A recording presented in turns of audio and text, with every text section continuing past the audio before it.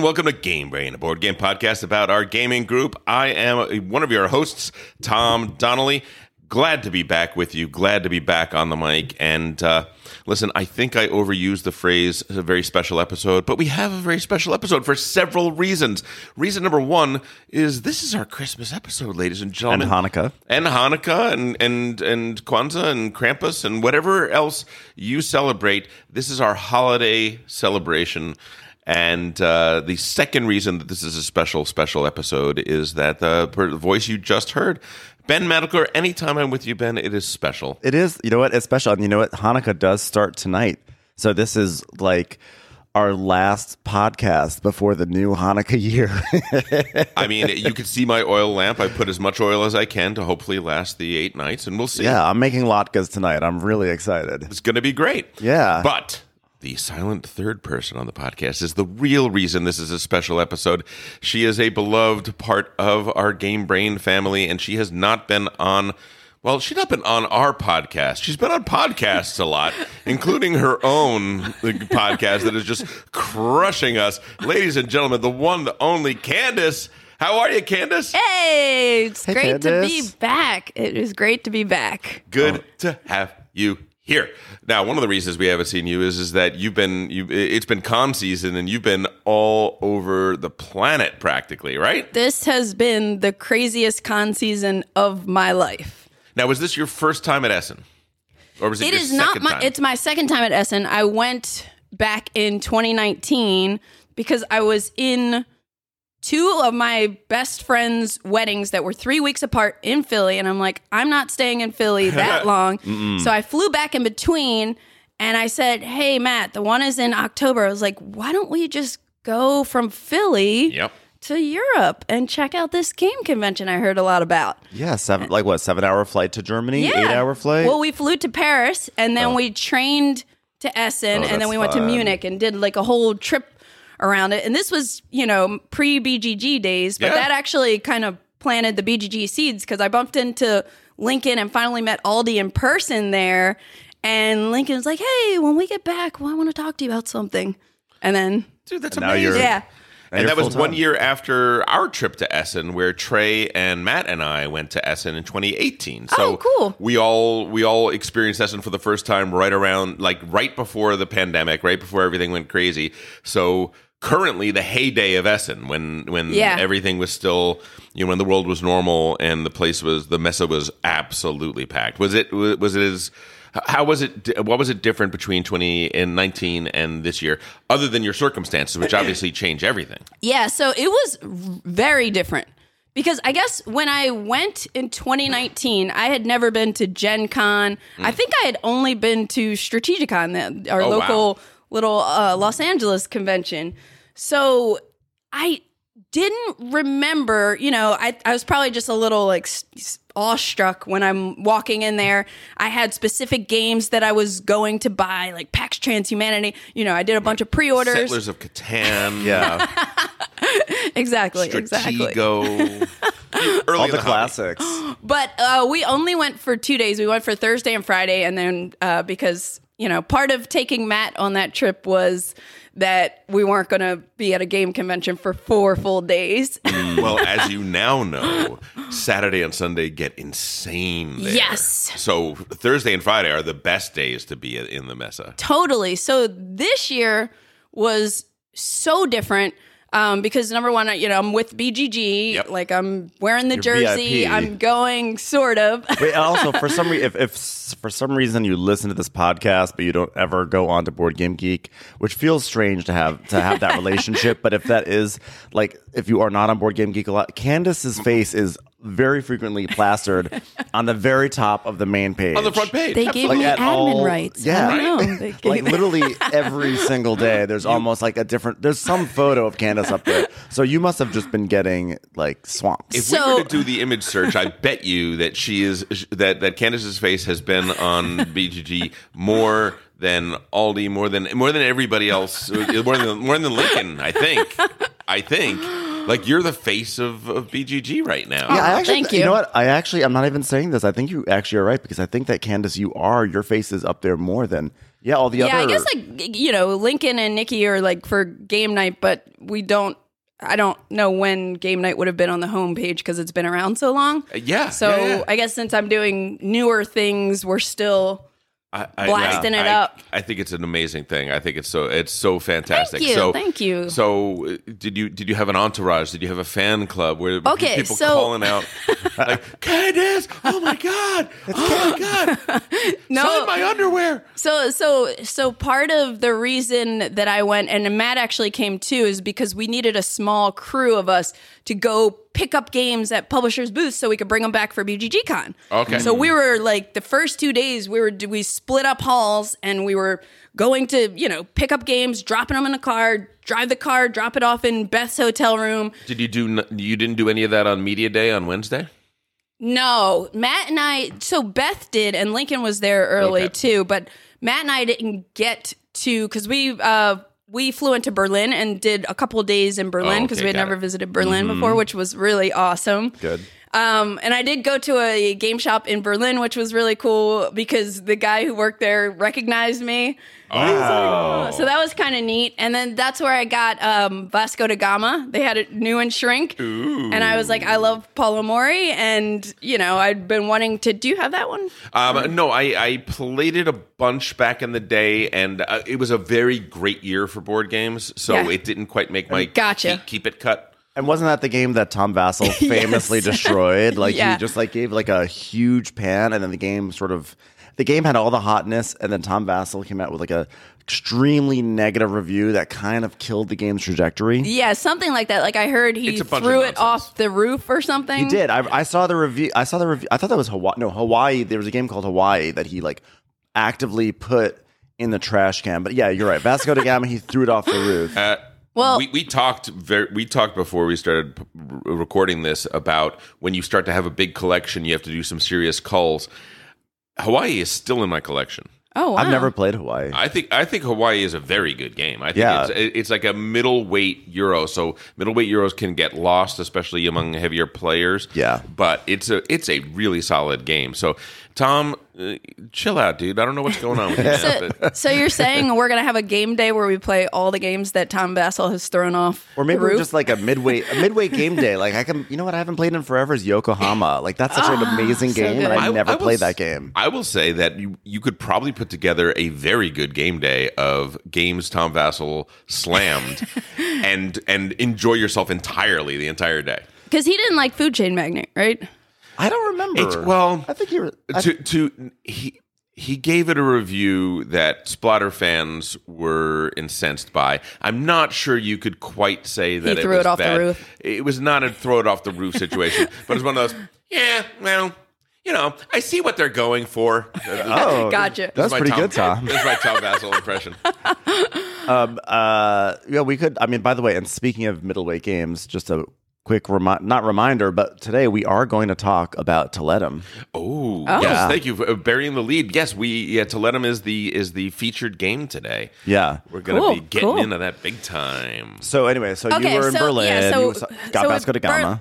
Berlin. Then got to Essen, and did we pick up our badges Wednesday? I think we got our badges Wednesday, but we didn't do too much, right? In terms of picking up games or anything. But Thursday, when everything kicked off, so you would think this would be your first impression of going to Spiel, but I thought it was so much more massive this second time than I realized it was in 2019. Well, and you had to go to all 10 halls, right? Yeah, and it could. Wow. I might not have done that last time because I was going for specific games. Yeah, but it also could be I just kind of lost my train of thought there. Which is so big. You thought it could maybe the hobby has expanded and now it's... No. Pandemic brain. There we go. How everything, you don't remember things that happened before the pandemic. So, but for whatever reason... I don't know what you're talking about. What happened to you, Candace? For whatever reason... This time it felt so massive. I think it's also because now I've been to Gen Con twice. Yeah. And so I'm like, wow, Gen Con is really, really big. It feels huge until you get to Essen. And then I go to Essen, and it's like, this feels like 3 Gen Cons, you know? 10 halls? That is insane. It's 10 so halls. insane. Hall 1, Messe 1 is as big as the Gen Con hall. It's As the insane. Gen, how does that? Okay, so in terms of like the LA Convention Center. Oh, I don't know how to do it that way. I could do it football fields though. Okay, I would say that Gen Con is about a football field and a half to up to 2 football fields big. okay, And that's the probably 2 football fields. wow. Messe 1, 2, and 3 are almost the exact same. So they're each a football field and a half to Huge. 2 football fields big.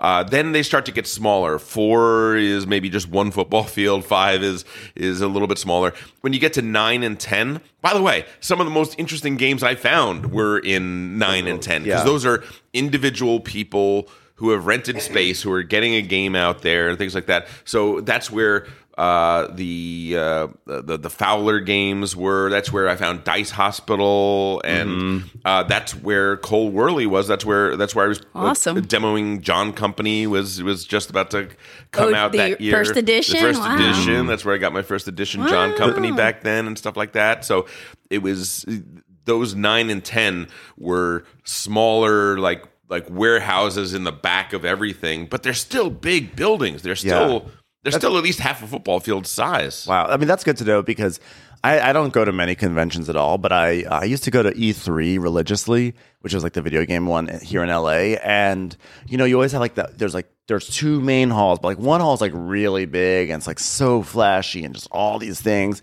And the other hall is like not quite as big, but still really flashy. And then you get like the smaller kind of rooms and they're sort of like sad and depressing because everything else is so big and flashy that to go to the small ones, you're like, oh. But you But can it's good to find know that there's gems. good stuff. Yeah. Yeah. There's really good stuff. Climbers was there in 10, I think, and love I Climbers. got to play that. And there were all I can remember. Like I cannot remember what was in halls 1, 2, 3, and 4. I can remember in detail what hall 9 and 10 were like, and they were just these fascinating little places where every time you move to the next booth, somebody's got something kind of amazing that they're still just kind of working on and want to show you. It was so cool. Yeah, so we originally, when I was going to, I was thinking about launching the BGG podcast after I returned from Essen because I Sure. was like, oh, we'll talk about Essen, as the first episode. Ben, first plug. First plug. Keep going. No, we're just counting. We just got a counter here. But then Aldi, the owner of BGG, was like, yeah, I think we should do it before.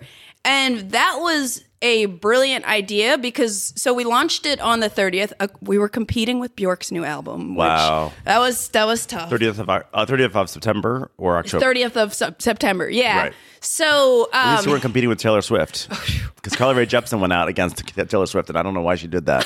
It was a bad move. Bad choice to Carly, release- change your management. Carly Rae Jepsen, why are you releasing albums the same day as T Swift? yeah, Okay? You are amazing all on your Thank own. you. Do not there's no need to compete. So when I got to Essen, day one, I'm walking around. I had a lot of people come up and say, oh, "I love the podcast. It's so cool you have a podcast." And they would come up. Some people would not a million people, but a handful of people each day would occasionally somebody would want to take a selfie. And then I also get people. I'm trying to remember. I feel like every convention someone says love Game Brain too. Oh, Yeah. that's awesome. really sweet. But in reality, 2 of the 3 of us have the experience of being mobbed by people coming up and telling them how great their podcast was. Not mobbed. Not me.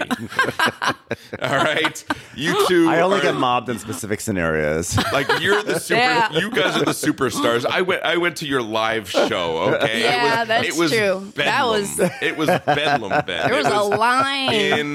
There was a line of people. Well, it might get a little wild at the Watch for Crappin' shows, I'm not going to lie. I was Oh, yeah. I was backstage having a conversation with Bill Burr afterwards. Okay,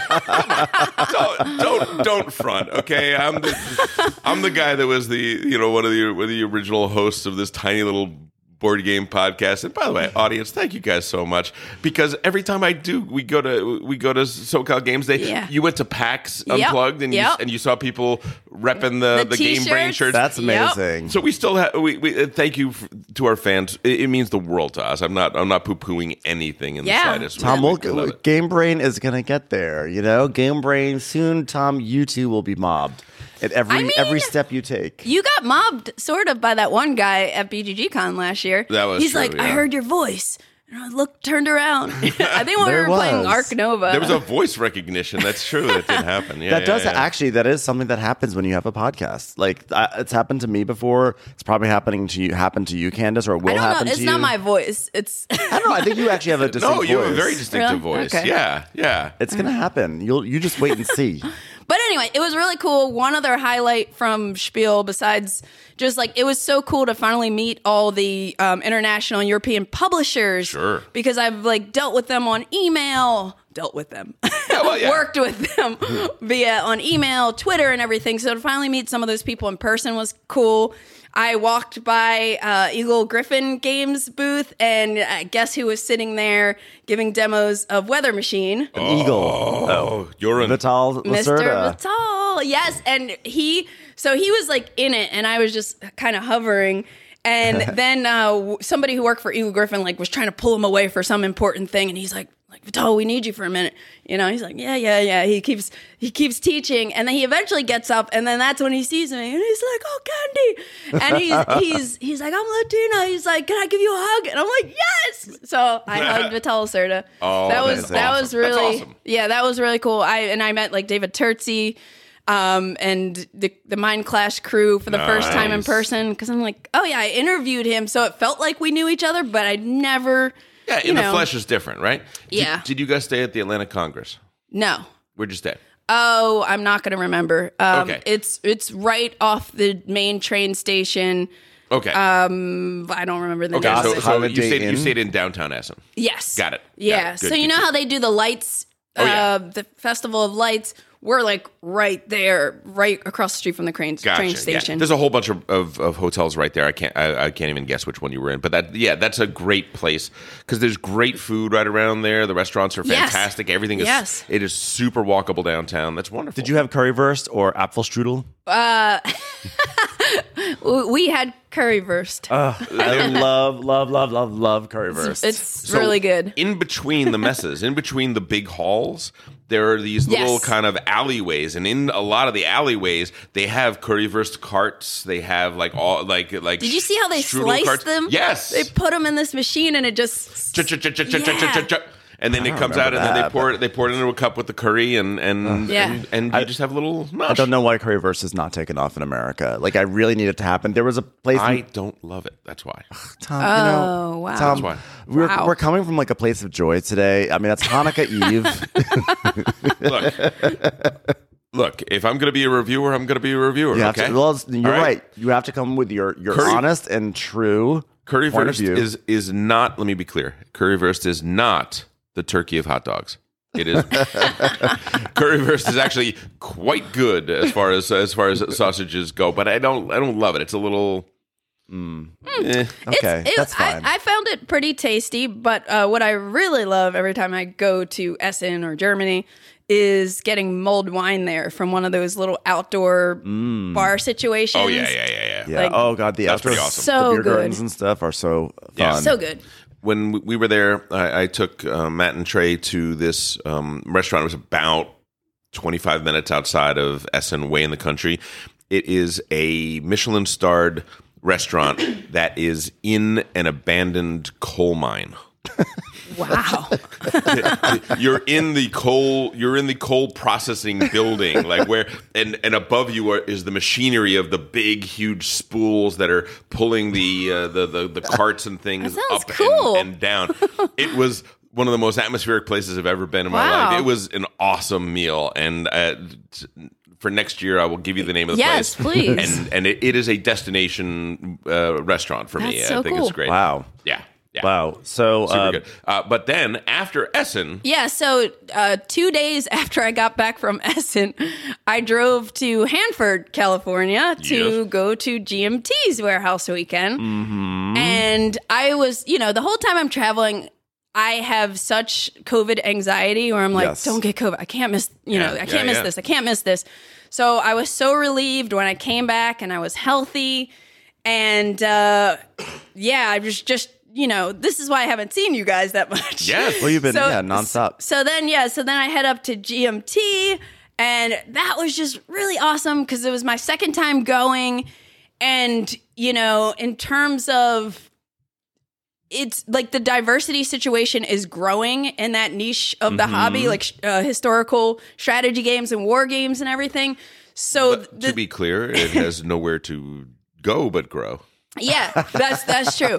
Like when Matt and I and my friend Hector went last year, it was like we brought the average age down significantly, From and 70 to 68. there like Kai Jensen will be there, but there aren't a whole lot of women that pop in. I was going to say. But Right. this year, there were more different faces, Good. different ages. So That's great. It's growing. It's such a fun time going there because it's just very low key, and they have this awesome taco night on Saturdays.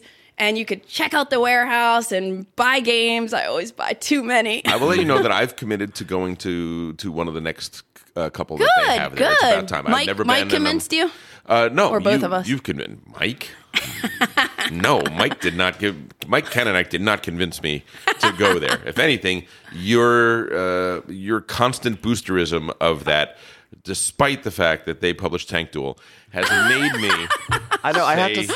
We played 8-player Tank Duel there, Wow. too. Thank you for bringing that up. Oh, my God. It was amazing. Can't believe I just opened the door. I still haven't tried. I would like to try Tank Duel. I also am becoming Fun forward. GMT. I'm becoming GMT curious. I mean, not the company, but like, but I think, but in terms of the GMT weekend, whatever it's called, what's it called again? GMT Warehouse Weekend. Twice So a year. GMT WW. So I am getting curious about it because I haven't really dabbled much in the war games. And they play except everything. Maria and Friedrich. But yesterday you played. does that count as a war game? Kind of. Yeah. We'll get to that. We'll get to that. Adjacent to as well. Well, we'll get to that, and then we'll discuss whether or not war games are going to be a good fit 18XX, for is me. that what But you're gonna bring up? 18XX. And they also have other things. By the way, I loved Thunder Alley, which Yeah. is one of their. I still haven't played it yet. It's super fun. And I thought about bringing it around here because it's a 7-player game, and I didn't. But that one. Also, by the way, on their P500, I backed 18 US or Eastern United States. Yeah. And in fact, Greg Holton, who designed it, is actually a Game Brain listener, and he reached cool. out, and we're going to start playing some 18XX games online, which I'm very Awesome. excited about. Awesome. Yeah, and he seems super cool. We had a whole Discord conversation. Oh, that's and it's like- awesome. it is really cool when you get to connect to like these creators. Yeah. That the hobby is still small enough that can happen, yeah. So I'm really excited to try 18 EUS because it looks like deeply variable and has like lots of interesting features. Were you able to play it at that weekend? Was it available to play that weekend? I actually didn't jump in any 18XX games when I was there. I was mostly trying to get people to teach me games that I've owned for like the past year or two that I haven't played. And Smart. That's the thing about it, because I probably own at least 20 GMT games back there. yeah. And if I look through the number of games that I've never actually played, they are heavily skewed GMT. Yep. Because they are bears to teach. They're Yeah. bears to learn.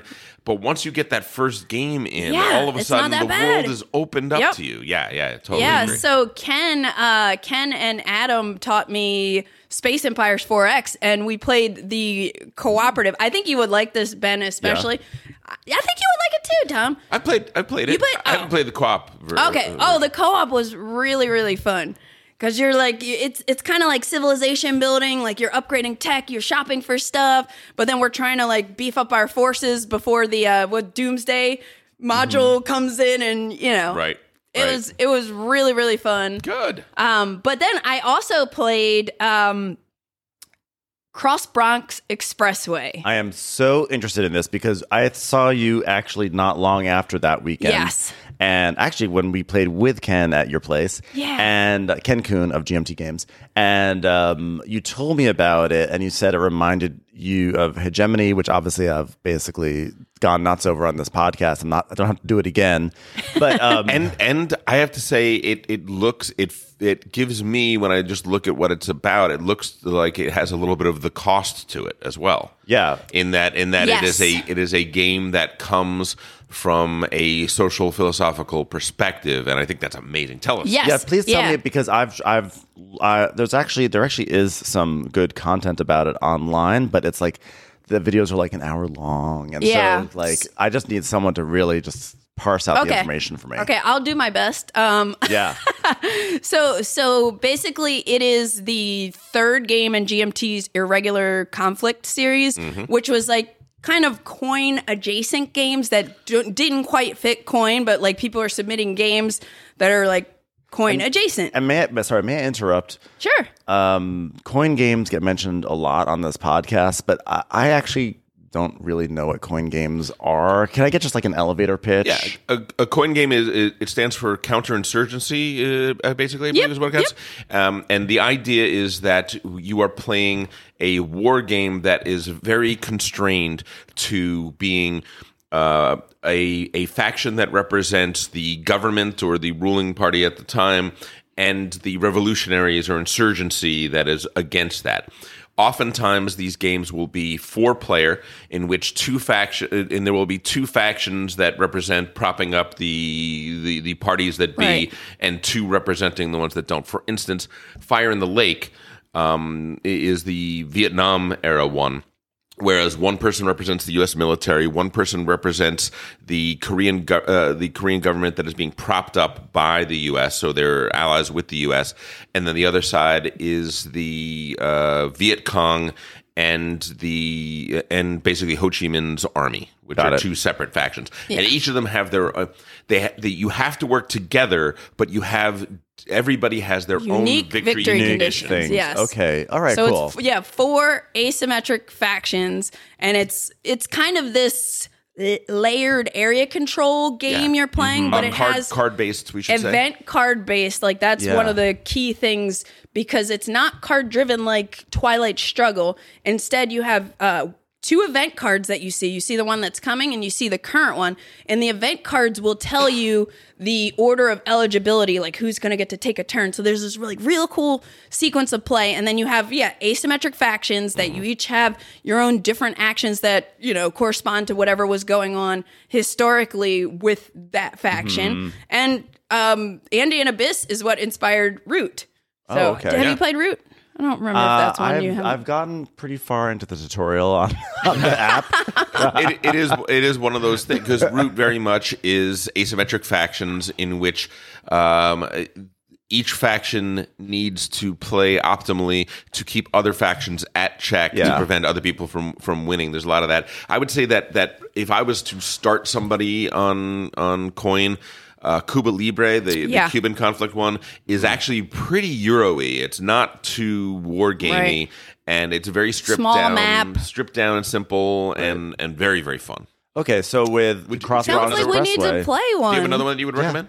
No. I think Cuba Libre is the one I often recommend. So then with Cross Bronx Expressway, So this we is play again. different factions, but it's not an Yeah. actual war. So it's 3 players. It's kind of a socio-economic, a little bit of city building, Right, which I love. going on, and like everybody is playing 3 asymmetric factions. Like one person is going to be the private sector, one person is going to be the public sector, and one person is the community.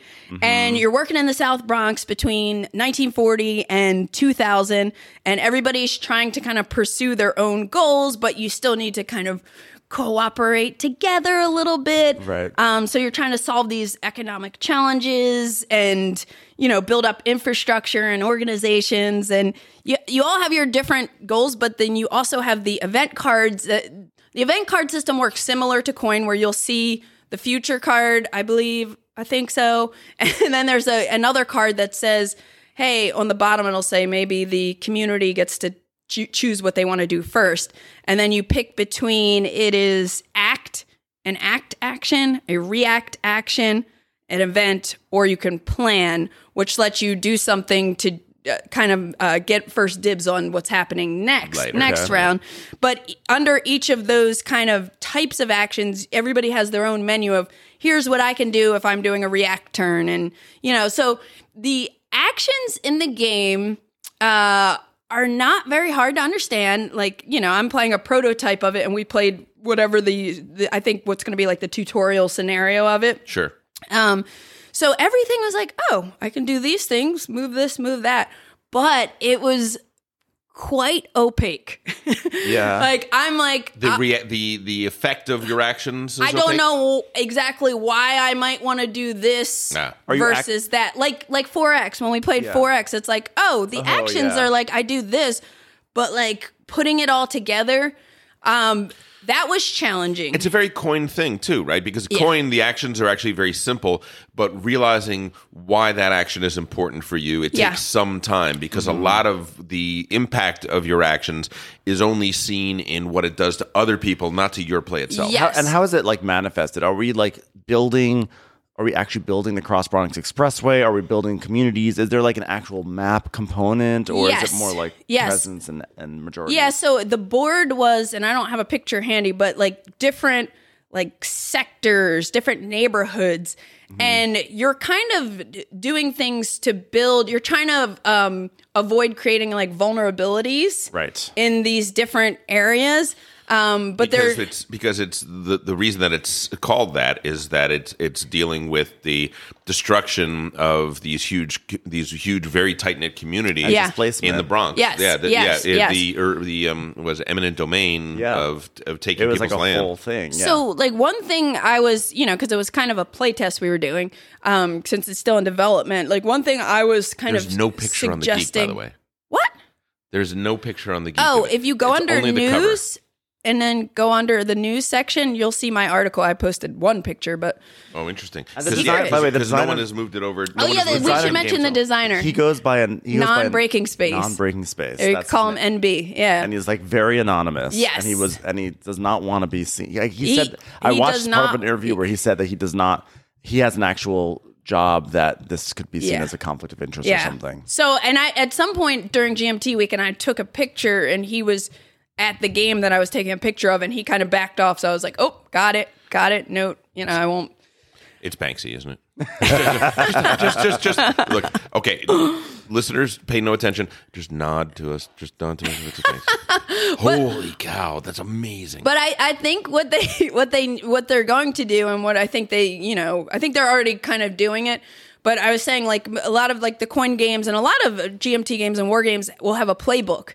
So that, and Cole and Leader Games did that with Root too. Here's a playbook, learn to play the game, understand like some. Yep. So I think as long as they do that and kind of mix in some of the historical context, it will click a little bit. But I was playing with John Butterfield, who's like, a legendary designer in the more of the GMT space. A lot of war games. Yeah.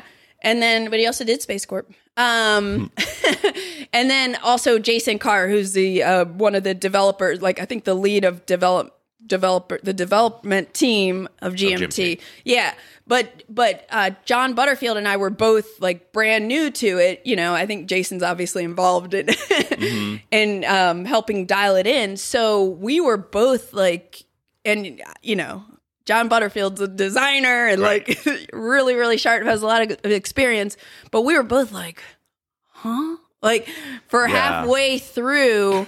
So I think there's definitely going to be, and it's still in development. Sure. But I think as long as they can have like a really good playbook that explains, like gives you some idea of like why you might want to do this, why you might want to do that. Right. That will be critical for this game. Yeah. But as I was kind of understanding, and of course this is like 10 conventions ago, so I don't remember all the details, but I do remember like as we got like halfway through, I was like, oh, it started to come together. It started to come together a little bit, and it was like I need to play this again. I think it's such a rich theme. I love city builders, but I also love the idea of games that like play with the notion of city politics. This one's using it actually, I think, to demonstrate a point. It sounds like the designer wants to make people think about what happens when you have these big public projects that come in and displace people and affect communities and communities that are awesome. thriving that suddenly are now Yeah. destroyed.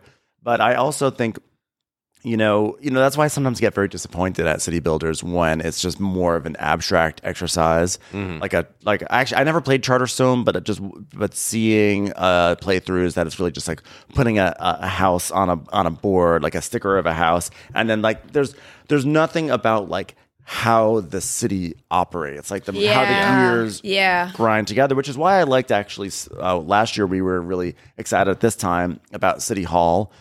Which is an overlooked game, but that was very much about negotiations. You get that feeling of like what it takes to get something built. Or Tammany Hall is another very stressful but great game. Yeah, and even in those, you're placing things on blank maps, whereas the reality is no, you're ripping apart neighborhoods. You're like, I would love in this vein to see a game about the Dodger Stadium replacing Chavez Ravine and what happened to that. I think you're absolutely right, Ben, that city builders are weirdly stripped away of the important context of all of the nasty business that goes into that. Yeah. And there are great games where you could do that dive into that instead of avoid it.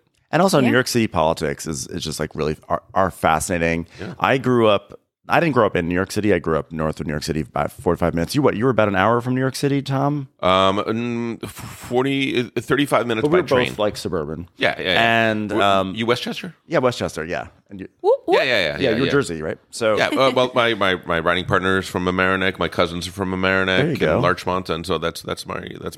But growing up, my dad is a lawyer, and he does election law amongst one of the things, and so he was actually very involved with New York City politics. Like he worked with Ed Koch and Abe Beam, who I think there's a card for Abe Beam, who was a mayor, or was it Lindsay?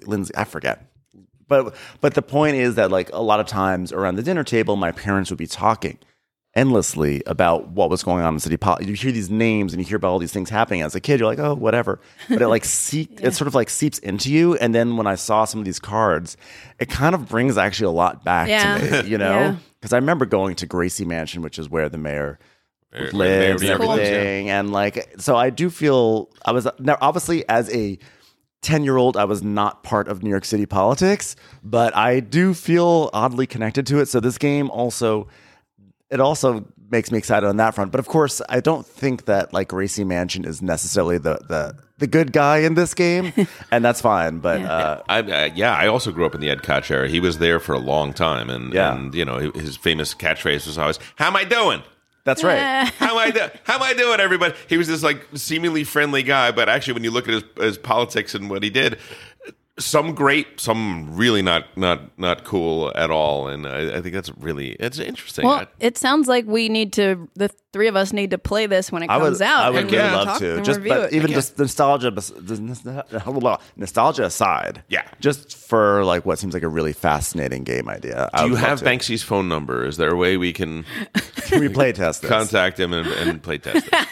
Because we'd really like to. He was actually at PAX, but I found out too late about that. Gotcha. Because he was only there for one day, and I think, he messaged me. And is it true that he travels around in an armored Popemobile? I cannot. Okay, you can't say that. All right.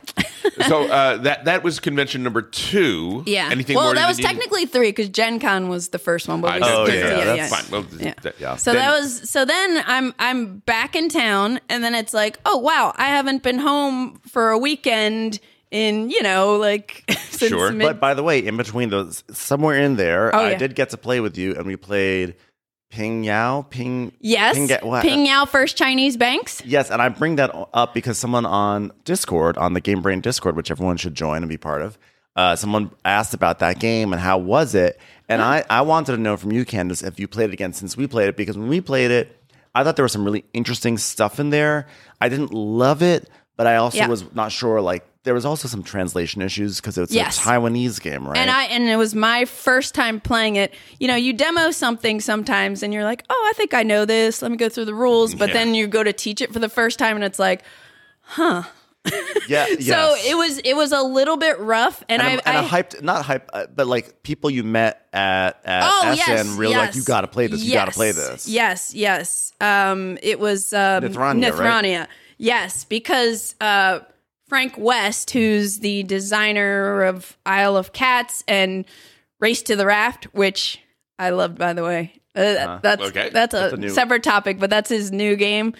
It's a cooperative, like polyomino puzzle thing that's kind of like got missions like The Crew. Anyways, but he had it, and he was like, you know, when I come to this convention, I like to try to like pick up some stuff that I can't get at home. Sure. And and then Nithrania Branislav was saying, oh, like, I love that game because he covered it. He has videos on it from when it was originally on Kickstarter and everything. So I was like, okay, tomorrow I'm demoing this game. So then Matt and I went and did a demo of it. And I was like, I'm buying this game. And I bought it. And then I was like, I'm playing this game.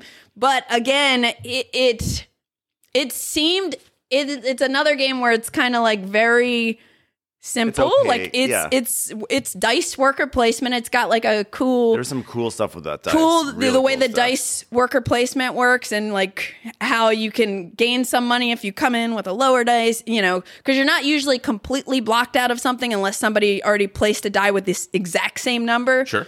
But anyway, so there's neat stuff there. The way the game starts, you only have 4 action spaces you can even place on. Okay. And most of them are not complicated. Like, understanding how those remittances worked was kind of weird. But after that game, I went and I printed player aids. Like, I think somebody put little player aids on BGG.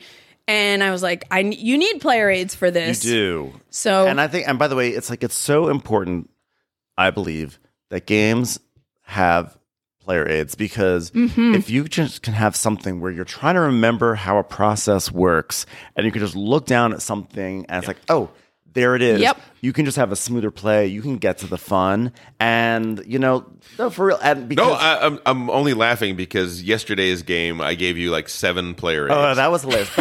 But like that, the game we played yesterday, well, we'll get to that. But We'll get to that. Older. But you know what, though? But Autobahn does not have player aids, and neither does Toletum.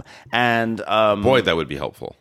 I think it's such a disservice. I think it's not just a quibble about components, because I think that there are some times where you could have a bad time simply because there's no player aid, because you can't remember how the action works, and then you mess up the action, or you make a strategy around something and then you realize it's wrong because you don't remember how. It's also an accessibility issue, right? A good player aid takes a much heavier game than you normally are going to feel comfortable playing and puts it into your comfort zone, right? Yeah. It makes it available to you. In Terracotta Army, you're talking about Toletum. But Terracotta Army is another board and dice one that didn't have player aids. And I don't think, like, the one thing that on the back of the rule book, they have like kind of a summary of something, but it wasn't what I needed to know. Right. Like, I'm like, I just want to know, when you get to the end of the round and we do all this scoring, what is the order of that? Like, something like that would have been so helpful, and maybe, add some of the key icons so it's just easy for people to see. So, yeah, there missed opportunities there. But I can see on Ping Yao how if you printed out player aids, that would help a lot. Yep. And I also wasn't sure if maybe we have missed some rules or something, but I don't think so. I think it was just kind of a bumpy teach because of just some of the concepts are a little weird. But the game felt a little rough around the edges. Like, it's one of those games that I think if it gets picked up by maybe a larger publisher and they can get dialed in like, a little if TMG were still around, this would be good for TMG, and they would go and they would kind of give it a zhuzh and kind of smooth out and maybe fix some things, and then it would be like a pretty kick-ass game. Yeah, and it's cool because you're trying to get these silver ingots. And you need to, like, you're trying to open banks that are going to give you special powers, but you need to back your banks by silver. So you're constantly trying to manage your silver and your money. And there's this whole, like, rotation of things. It's very, very interesting. And it's like a very, like, low scoring game. So it'll be like 20 points is the winner of the game. I love that. Me too. I love either a low scoring game or a super high scoring game. The nadir of low scoring games is Bus. Splatter's Bus. Where I thought it was the Estates. No, 3 is a winning score. I won PAX Chance Humanity with 2. Yeah, no, it's Or like maybe Bios Origins, something one like of, it's one of those things. Like in Bus, I played a game where somebody had like 2 points, and I was like, oh my god, I would kill for 2 points in the game in totality. Because those points are hard fought. Like you Yeah, are like, I love it. Like you're just, you want, like every time you get a point, it feels so great. But if you have also a game that has high points and you get the rush that you're always getting points, you're like, woo, I'm doing so well, you know? So We are 45 minutes into the podcast, and we haven't even got to Candace's like BGG Con or PAX Unplugged, which is what we were talking about. Let's move Okay. there. I But- apologize that I'm going to be moving us along. Okay, No, it's but fine. wait, This is one great, though. I'm last, loving this last- conversation. Last thought on Ping Yao. So I did play it again. I played a 4-player game, then somebody had to leave, and this was at John Clare's like industry game day thing that I saw Trey at a couple months ago, and he's like, "Oh, so I have to drive to wherever Topanga to see you and play a game with you," and I'm like, "Yeah, I guess so." But anyways, so I played it again, and I was more confident as a teacher just after having that like bumpy playthrough with you. And actually I taught it twice because then we reset when 2 people had to leave and we got a different third. And it was cool. It was cool. I think it's that like when you've never played it kind of bumpy thing. Okay, but now that you played it a bunch, what's your like? Is it Played it twice. You played it. You Well, played it twice. 2.5 times. 2.5 times. Yeah. Where is it like 4 tank duels? Is it 5 tank duels? Like how many tank duels? And by tank duels I mean stars. Like where do you think Okay, it sits for so you? this kind of will go back to the conversation of last week of what do we owe a game. I am trying to cull my collection significantly. So I'm probably going to be selling it. Call us first. Like it's something that I would be interested in playing more, but I'm just trying to keep it real. Yep. Like again, when I look Yeah. at games on my shelf, like Great Western Trail, Brass, Underwater Cities, Great Zimbabwe, like I need to just kind of focus on keeping the absolute bangers. Yep. Yeah, that's fair. So it's probably going to go, but I would love to play it more, you know? I'll buy it from if you. Okay, we'll talk. Done. We'll see. Wow, We'll you see. sold Tom. We heard that. No, it's recorded now. It's a negotiation between the two of us all. It's like I'll say, she'll say how much she wants for it. I'll be like, well, would you take this? And she goes, no, but guess what? I will take. I'll take the like before you know it. Okay. Three-way trade So going then, on. okay. So that was a sidebar. That was me. That was Ping me. Yao. But it was about a game. It was about a game. Yeah.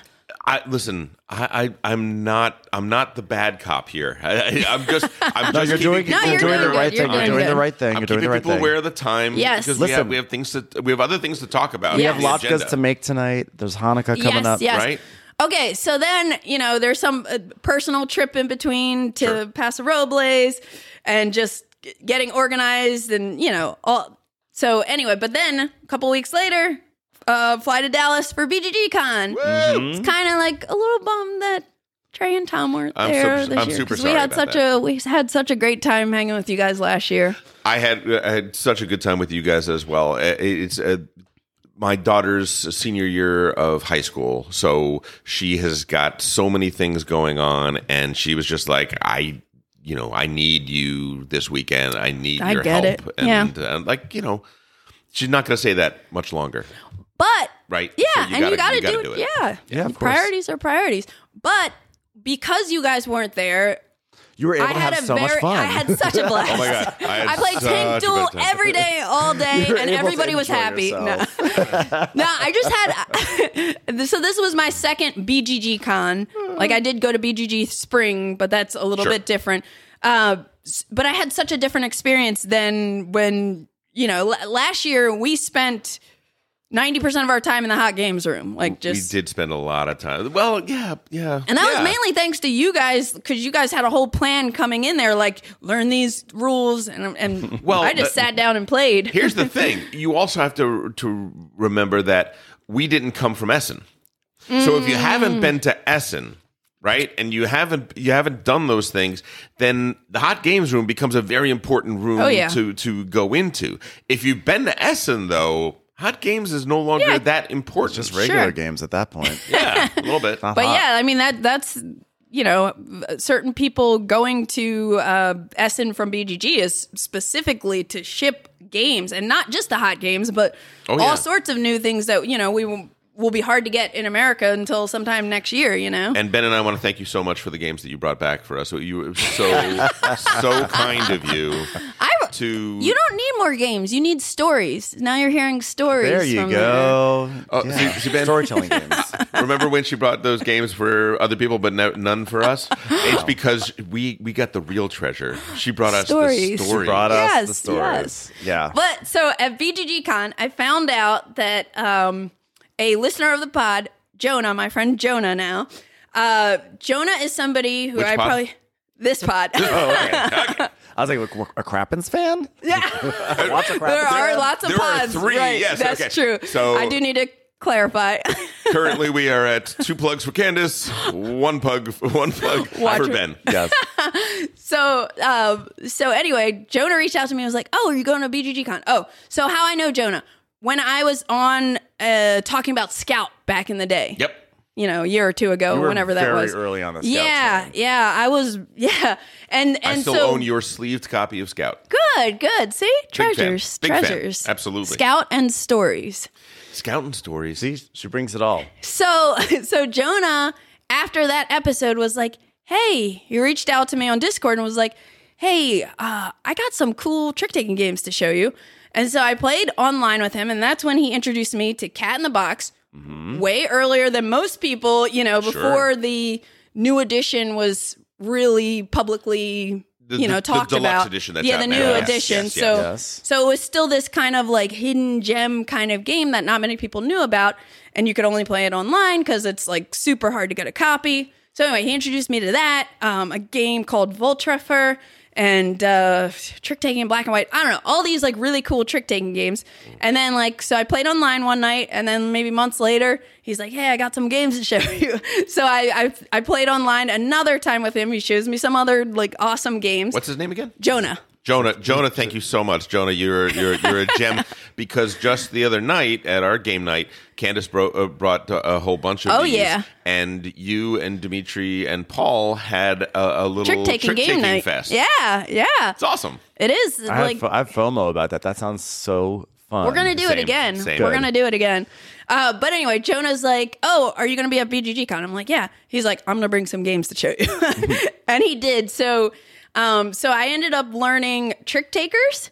And a lot of these are Japanese imports that are kind of hard to get, but I got a guy in Portland, Ty you got a at guy? Cloudcap Games. Yeah. He imports a lot of games, so Ty. check out Cloudcap Games. All right, Ty. Yeah. Come through, Ty. Ty's my boy. But anyway, Trick Takers is a trick-taking game where each round you draft a character, and all these characters, they're like animals. They have unique powers. So there's like a lion, and everybody has a auto victory condition, and also like, here's how I will score you points, but here's how you won't get a lot of points. So you have this thing you're going for. There's like one that's called the gambler, and you're betting on how many tricks you think you're going to win. There's one that I don't remember what it's called, but it has like you have to get, I guess if the highest card in the deck is a 9, you get a hand of 10s in every suit, but you're trying not to win tricks. And so there are these asymmetric abilities, and we had 5 in our 4-player game, I believe. It was a 4-player game. So it kind of reminded me of like Root as a trick-taking game. I guess, yeah. That's you know what I mean? That's what I thought when you were saying Yeah, it. so I have it now. Great. So that'll be added. that'll to be a the- trick-taking game day. Yeah, I heard also that Schadenfreude was super Oh, fun. yeah. Oh, yeah. Dimitri's favorite. Oh, yeah, Yeah. Paul's favorite too, I think. No, Paul I- said Cat in the Box. Oh, Cat in the Box was favorite. Oh, that's okay. right. Paul did say Cat in the Box. So Schadenfreude, I think I found out about that through Ty when I was like doing my first order from him. I don't remember who told me about Schadenfreude, but Schadenfreude is a banger. I love that. For those who don't know, the word Schadenfreude means joy at other people's misery. Essentially, Yeah. it's one of those wonderful German words that we don't have in English. What's the game about? So basically, it is a must-follow trick-taking game where the game is going to end when somebody goes over 40 points. So And then once somebody goes over, and it could be multiple people, go over 40 points in a round, then whoever is closest to 40 wins. Price is Right rules. No, Yeah. Is it Price is Right rules? Yeah, Something like that. when you're making that bid. No, but Candace said closest to 40 wins, but Price is Right rules would be closest to 40 without going over wins. Is that what we're saying, or?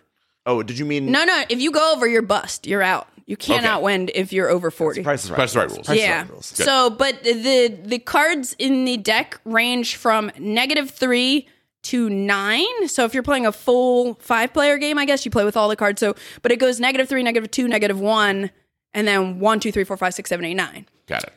There's a 10 and a 0 card that are wild that you can, Use just as one anything. of each of those. Yeah. But you're basically playing a must-follow trick-taking game.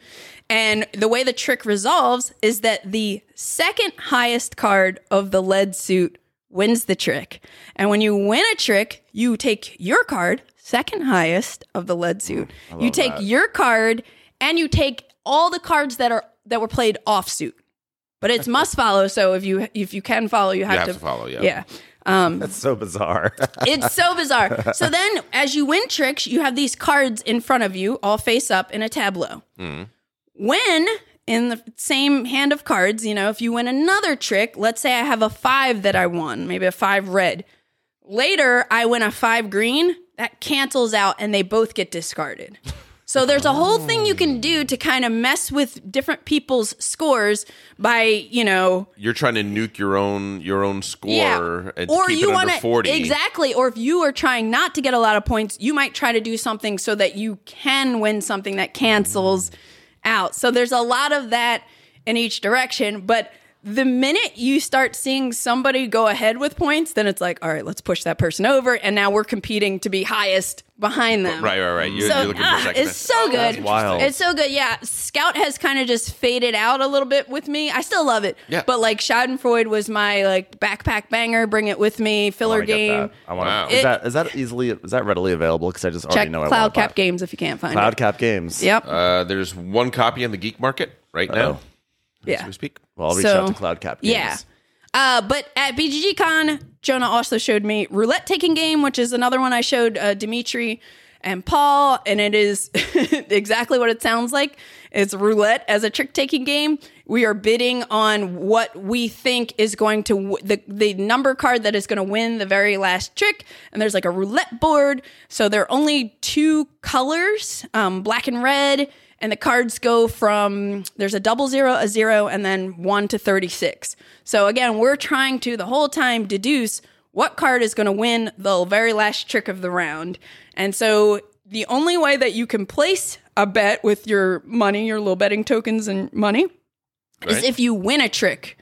So when you win a trick, if you're not the dealer, you can then say, oh, I'm going to bet $5 that it's going to be a red card or whatever. So you're placing these bets.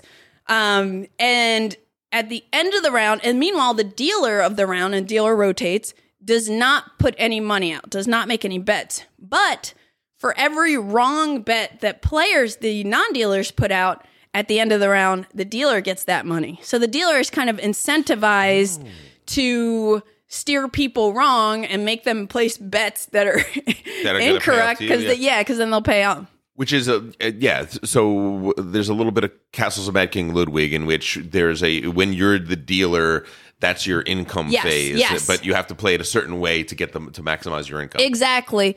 And Paul thought there was a problem with the so there's a 0 card and a 00 card, and they are trump cards, but then some of the black cards and some of the red cards have art on them. The black cards will have a Grim Reaper, and then the red cards will have a Jester, and that means that they can be trump cards. So meaning if you lead with a regular black, and I play a red that has a Jester, that's a trump now. But if you led with a red and I play a red with a Jester, it's just another red. So, Got it. So there's a whole thing with playing with the trumps, but I think the highest trump is the black 31. And he was trying to claim that I won because I had that. And I was arguing that I think we're rookies at the game, and it's not just a silly thing that's broken like that. Right. So more to be explored there. So outside of the trick-taking games, any other highlights from BGG Con? Yes. So I played. We were talking about coin games. Just to be clear, we are 1 hour into Candace's gaming travelogue. I mean, Yeah. Well, I thought that's what we were talking about today. Not to be selfish. No, but I like it. I'm like all these games. what I've did not I tell you played. on Friday? What did I say? you said pick 5 things. I said pick 5 things. Oh, I thought you meant 5 conventions to talk about. Oh. No, Okay, we're having a great time. I'm okay. just messing with you. So I'll go through a couple quick highlights from BGG Con. I got to play a full round of Falling Sky, the Gallic Revolt against Caesar, which is a coin game I had never played. Yeah. Okay. I've never played it. Somebody ended up winning prematurely because we were all rookies. I usually try to run the playbook and understand like what I'm doing. I also didn't want to be Caesar, and I kind of There are coin fans that say that's the best coin game. There's a bunch of people that think that really. I've heard from a couple. Let me put it this way. For my very limited experience, a couple people said that that I asked I always ask what's your favorite coin game if you play coin games, and a bunch of people have said that one. I liked it. So I'm like, I almost like that it was kind of like a short game too, because it's like, okay, we just played a whole round. We played for like hour, 2 hours maybe. You know, it took a bit because we're like getting used to everything. Now I'm ready to play it again. You know, Great. So that was cool. And then I played Deal with the Devil for the first Deal time. with the Devil. So I still have not played this game, but this has been a game of the center of some interesting conversations in our group, I have to There say. was some talk about that game on a recent podcast, and a little birdie told me that some people, maybe even people on this particular podcast today, might have taken issue with some of the characterizations last week. So let us say, what do you guys think? Because I have yet to play this game. I'm dying to play it because I've been sick for people that don't know. I've been sick for about 3 weeks. Tom is back to life now. I'm finally back. Woo! What did you two think? Oh, I haven't played it. Oh my goodness. So what did Candace think? I've played Deal with the Devil twice now. And at BGG Con, I played it with all new players. We did have a guy sitting at our table babysitting for like the first 20 minutes while he was waiting for his flight. And he had played it, I think, twice at the convention. So, you know, I was the devil the first game. And in my very first round of trading, I put a bunch of stuff in the chest and I showed it to him. And he's like, no. Like, don't do that. Take all, and I started taking stuff out. He was like, yeah. So I almost screwed up, and that was because I think, you know, we were all new to the game. I don't think it clicked to me like how much more money and resources that the devil has compared to everybody else. So that could be a tell that, you know, you're offering, like if you just start spending a bunch of money, people are going to be like, oh, that's the devil because I'm poor and I'm immortal. Yeah. But I think also my first game, the other people, the very first witch hunt, they voted on me. And I'm like, why do they think I'm the devil? And the one guy, Michael, thought that he saw, like, basically, I think he did do something by what I passed to try to get someone's soul. And I don't know. There was something that, like, made him think there's a tell that there you was had something. But we were rookies, but we had a blast. And I came out of that first game being like, oh, wow, this game is not complicated at all. You know, it's a little, because it's different. It has like some complexity when you play it for the first time. Right. But like the Eurogame side of it is like, we're building buildings, get resources, spend resources. And then there's a trading thing. And it's, you know, it's simple actions. It's pretty simple, especially if you're a heavier gamer, you know? So anyway, but we had a blast. We had a blast playing, you know. So next time I played with Matt again. So it was both our second time. And then I had two other friends play and they were new. Matt, your boo, My not boo. Matt Robinson. Yeah, my boo, Matt. Matt 3, Fonda, whatever, you know. And so I made sure, like, when I teach this game, I make sure that everybody knows up front how every single role works. Like, I say, the devil, you're going to have more money. This is what your chest looks like. You know, this is how these things work. And just so people don't have to ask, like, obvious questions.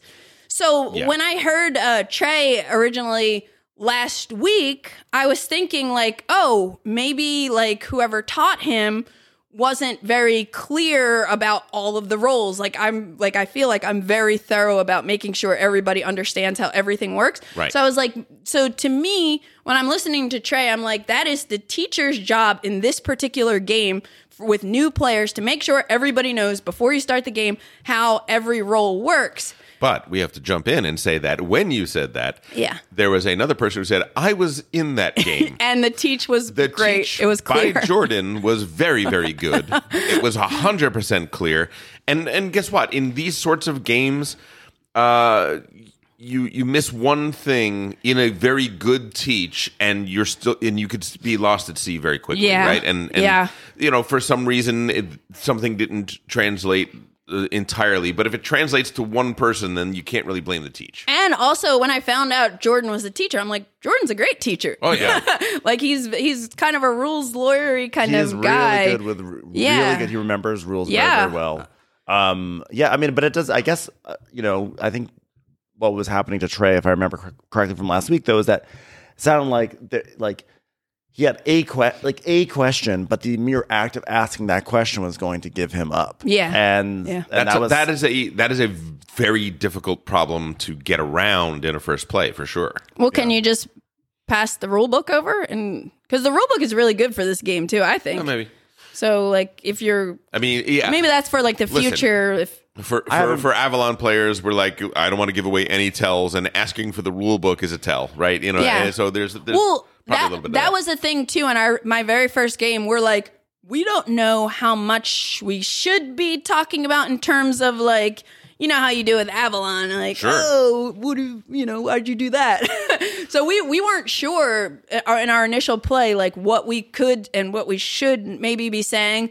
Like in the future, I'm like, oh, you could be like, oh, well, I got a chest that had XYZ, and you could be lying about it, So there's a lot you can do to kind of like lean into the social deduction part of it, like once everybody knows the game.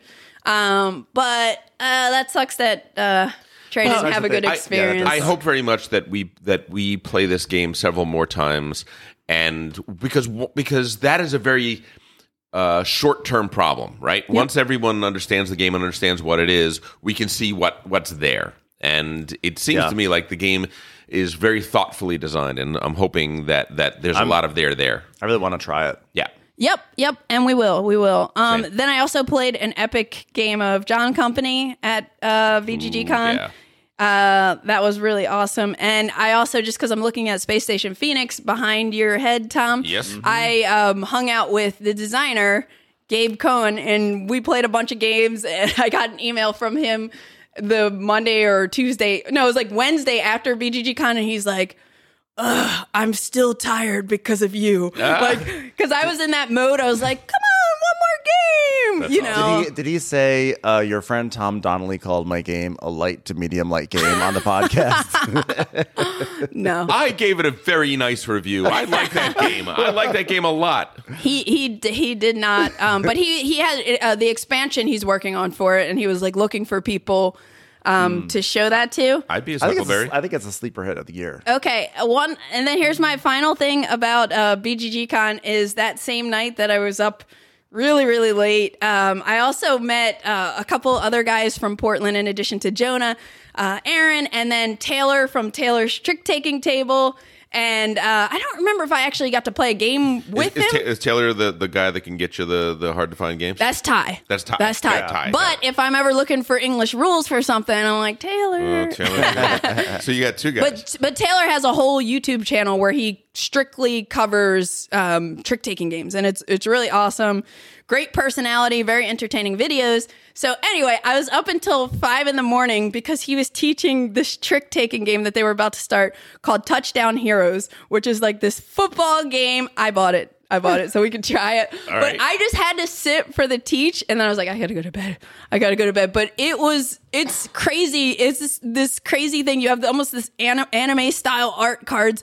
There's a little card with a football field, and you're literally moving the football up and down the field. And when you play a trick, you either do a pass play or a run play, and one means it's must follow, and the other means it's like it's not must follow. Yeah. But then like cards have special powers, and it was just nuts. Oh and my I was God. like, I have to get this game. That's amazing. So anyway, that's the last thing. Well, except we didn't Except even talk PAX there's Unplugged. PAX Okay. Unplugged. We didn't even talk about PAX Unplugged. I'll give you PAX Unplugged in 3 minutes. All right, you ready? Yes. Go. Okay, so it was my first time at PAX Unplugged. It was awesome because it's my hometown. Hometown Philly. Yep. My Hometown mom even Philly. came down and stayed in the hotel with me. That was Great. really cool. I was in the same hotel as two of the guys from Shut Up and Sit Down, cool. Matt and Tom. And 3 of the people from Boys to Men. Oh, yeah. Interesting. Downtown Philly. And M. Night Shyamalan. Motown Philly. Downtown Philly. Motown Philly's back But again. anyway, I ended up getting to play a couple games with them, which was really cool. It was cold and rainy. I really like the vibe of the convention because there is like in the main hall, there's like it's split between vendor area, with publishers and booths and everything, and then a huge side of open gaming. Because like some of the like Gen Con, there's not really like open gaming right there. Like you have to kind of go to hotels usually. It's a big problem at Gen Con Yeah. is the lack of open gaming. Yeah. And it's a problem that It's not very structured or something. People have been talking about it for a long time, and it has not really been ever addressed well. Yeah, so this was really cool, and they had this big like first look section where they have like a bunch of new games that you can just come sit down and play. So that was really good, and I guess one of the main things I'll She's laughing because I'm checking my watch. I'm counting down the 3 minutes. The main thing I'll talk about, I played a lot of games there, but one of the games that kind of shook me a little bit was this new game called SoulForge Fusion. It's a Richard Garfield game, and it's also co-designed by Justin Gary, who created Ascension. the CCG popular. or No, it's neither, because it's more like you have algorithmically generated unique decks similar to Keyforge, but Yes. it plays completely different to Keyforge. But you have these 4 different factions, so you get 2 different faction decks, and you're kind of mashing them together, and then you're dueling against someone in this like 5 lane based combat situation where you have creature cards and spell cards. When you play a card, you're going to take the next level up, like the next stronger version of that card, put it in your discard. Because every time you play a card, you're essentially, that card's gone. But you're upgrading it. Yeah, so it's not deck building. Your deck is always going to be 20 cards or less potentially by the end of the game. But you're leveling up your deck, and the choices you have in your hand as you're deciding, like, I have 5 cards, and you're usually only going to play 2 of them each round. So it's like, which ones do I want to upgrade? And then also like, but I also have to respond to what my opponent is doing. What are these difficult choices that would like shook you? Is that what it is? I got addicted to it. I taught Okay. my nephew, and we played like every day. And then when I Really? wasn't playing every day, I was angry. Wow. So, but then that led me to Flesh and Blood, which we'll talk about another day. Because You're out of time, but we're going to allow it because you showed me your deck of Flesh and Blood, and the art is gorgeous. That is a beautiful looking game. yeah, so when I told Aldi that I was like gotten into SoulForge Fusion, he was like, "Oh, have you heard of Flesh and Blood?" And so that was the first time I heard Flesh and Blood. Then I'm also watching a lot of like Team Covenant videos on SoulForge Fusion and like learning about this game that I'm excited about. And they kept saying Fab and Fab, like Fab. And I was like, what is Fab? And I was like, oh, Flesh and Blood. So then I start looking into. That was just an amazing game. It's not fabulous? Fab. This game is fab. So then I How does start. Candace not know what the word fab means? So then I start looking into Flesh and Blood because of both these things. And it is that is a TCG is what they call them nowadays, trading card game. Yeah. But that is in that magic spectrum of Okay. like people buying it to invest and collect. But the game is so good. It's so good. You're basically competing against each other. There's a multiplayer version, but it's mainly 1v1. And you each have a hero. The heroes have a unique deck. You can buy these blitz decks, or you can kind of, when you get good and buy a bunch of different booster packs, you can build your own deck to play with. And each hero, kind of like there are different types of heroes, like they're wizards, they're ninjas, there are guardians, there are rune blades, and they all have such flavor in the cards that they play. You have a weapon, and then you have you can have a piece of headgear, a piece of armor, something on your arms, something on your legs, which are different cards you can have that you can use to do stuff. But the coolest thing about it, Yep. if it wasn't already exciting, Oh my gosh.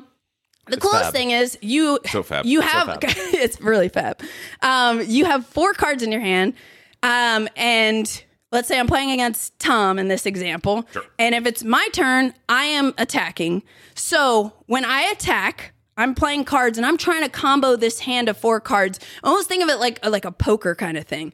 Like I draw 4 cards from my deck, and I want to like make the best hand I can and like be as powerful as possible. Meanwhile, as I attack and I have this like attack chain, I start this. You can defend, as you defend, you are spending cards from your hand and you do not draw back until your attack phase. So you can either take it and then counterattack, or you can defend, but then you're weakened. Yes, so you are like betting on, if I absorb this 8 damage from Candace because I don't want to use any of these 4 cards in my hand because I know I can hit her back with like 15, like, can I do that? And also the cards on them, they have, they're multi-use cards. So in the left corner, you have a resource value of when you pitch it to spend it as a cost. It's either 1, 2, or 3. Each card has a cost to play. And then you also have an attack value and a defense value. And then So it's just like one big chaotic fight in a fun way, in a good flesh and bony way, right? Flesh and blood, not bones. Sorry. Flesh and Bones, the movie. But it sounds like the Third through person line. to mention that, by the way. Really? Yes. Yeah. Dennis Quaid and Meg Ryan. When Dimitri heard of it, he said, is it related to the Paul Verhoeven movie? And then we were here, and Paul or Trey heard it for the first time. He said, "Oh, is that the Rutger Hauer vehicle?" So and that went over my head. IP adjacent. Our group is very specific to immediately come up with that reference. It's amazing. Went right over my head. The through line for really all these conventions that you went to, it seems like the things that you were really responding to the most were either card games or card-driven games this season. Isn't this that seems crazy? like that's where that is where your head is at. So that's, I think, a very Can we exciting. can we just give her a hand? That was. I got it all. That was a lot. That was an hour and 15-minute travel log through games. But also extraordinarily helpful because like really shining a light on like a lot of games that I don't think are really on people's radars at all. Yeah, they weren't on my radar. So. Just phenomenal, Candace. Thank you so much. Yeah, and I want to play Flesh and Blood with you guys. Okay, I don't really do the TCG thing, but you know, I always have fun playing with you, Candace. I know. And I'm not just saying that because you're here, but like I really do. Like you do get me to play games that are a little bit out of like what I normally play, and I always have a fun time. Cool. Done. Awesome. Done. Absolutely. Oh, so what else are we talking about? There was a game, another game we Ben, played. Ben, how you been? You know, I have been well. I've had a very nice week. I played Great Western Trail Argentina with Trey and Dimitri earlier this week, which was interesting. It was. But I think really the main event was that yesterday here at Tom's office, Yep. we had a big game day. We had a Friday night game night. Oh, I didn't, and I wasn't able to go to game night. Yes, so Friday night game night, Candace was there. She had the trick taking game table. We also and I had won Avalon. Or we won. Not only one Avalon, but I was Merlin. She was Merlin, and nobody knew it. I was Merlin too. Nobody knew it. Nobody knew it. She was the best thing. undercover. They were accusing everyone else. Isn't it and great I when was they just go like, after each other? Yeah. All right, that's enough Avalon talk. No, it was fantastic. No, we could talk Avalon because on Saturday we had Paul's birthday party game night and game day, and we played Avalon twice more. So we played three bouts of Avalon in the last 48 hours. Yes. But so we played Avalon, and then the three things were Candace had her trick-taking bonanza. Yep. We played Toledo, and we played Great Western Trail Argentina. It was my first play of my Oh yeah, how did you like it? brand new copy. I loved it. I absolutely loved it. If anything, I wish it was even more different than the original Great Western Trail, because at the end of the day, I think it plays very similarly, but it does some very interesting things. Decoupling trains from the destination delivery system Is really cool. is fascinating. Yep. Turning trains into a way to shorten your journey Shortcuts, yes. Yeah, that's Is- really cool. amazing. I love it. I absolutely love it. And then basically turning the cost to place your disc farther along the train tracks, as it were, in the old game, has become a new grain material cost. And there are granjeros. There's no more obstacles. There's no more landslides. There's no more Native Americans that are for some Abstracted reason into teepees. for abstracted into teepees Yes. and are a hazard essentially for you because they enact a cost. Right. Instead, now it is much more thematic. It is we are trying to drive cattle, and if we cross a farmer's land, we have to pay them we're trampling their fields. Of course, you have to pay them. That's natural. But you can help the ranchers. You can save the ranchers. You can basically invest in the ranchers and even put them on your board as a fourth type of person. And by doing so, create kind of a grain engine, because that grain is what you're going to need to transport your cattle, because our cattle are no longer just going to Kansas City, and they're no longer just going to Chicago. All around the world. Grain is important. They're going a long way. They're going across the sea, ladies and They're gentlemen. international cattle. They're international cows. I have to say, this was my second play of it this week, and the first time was with Candace, and Jordan's where I met Jordan Back in the day. and Aw. Jennifer. And You met Jennifer there? I met Jennifer there. But we that was a super fun session. But I remember you guys were really amped on Argentina, and I was more in a this is really good, but I wasn't as amped. And the second time playing it, I'm still kind of in that space. A lot of the things that I felt were a little convoluted the first time I played became clearer. I think the big convolution in Argentina is that you mentioned these boats and you deliver cattle to boats, but then the boats all leave at different times and they go to different cities, and the iconography is not always clear, yada, yada, yada. And the first time we played it, I was like, what? And then this time, I felt like I saw the Matrix a little bit more. And I think, by the way, as a pro tip, I found that the easier way to digest that information once you get the game is to organize the boats by when they're leaving, not by the numerical order. Color of the by the color. And I found that's a easier way to digest information. That's good. For people who don't know the game, I'm not even going to bother explain what any of that means. But because it's still just be so much in the weeds. But if you have the game, you will hear what I'm saying and you will understand it. And I felt like if that is an area where you were confused, that was what I felt was very helpful with that. Well, what I do is I keep them in ascending Numerical order. order, but I just pull out the ones. Right, so that's what I'd done originally, but Yeah. it was still confusing. confusing. But I don't know. I'm not I still really enjoyed the simplicity of the original one, the quote unquote simplicity of the original one. What used to be the least interesting part of Great Western Trail, which was, all right, I got 12 points of cattle, so I guess I can go to this city and I can deliver to that city, and that's it. Boom, you get that many points, and that's all there is to it.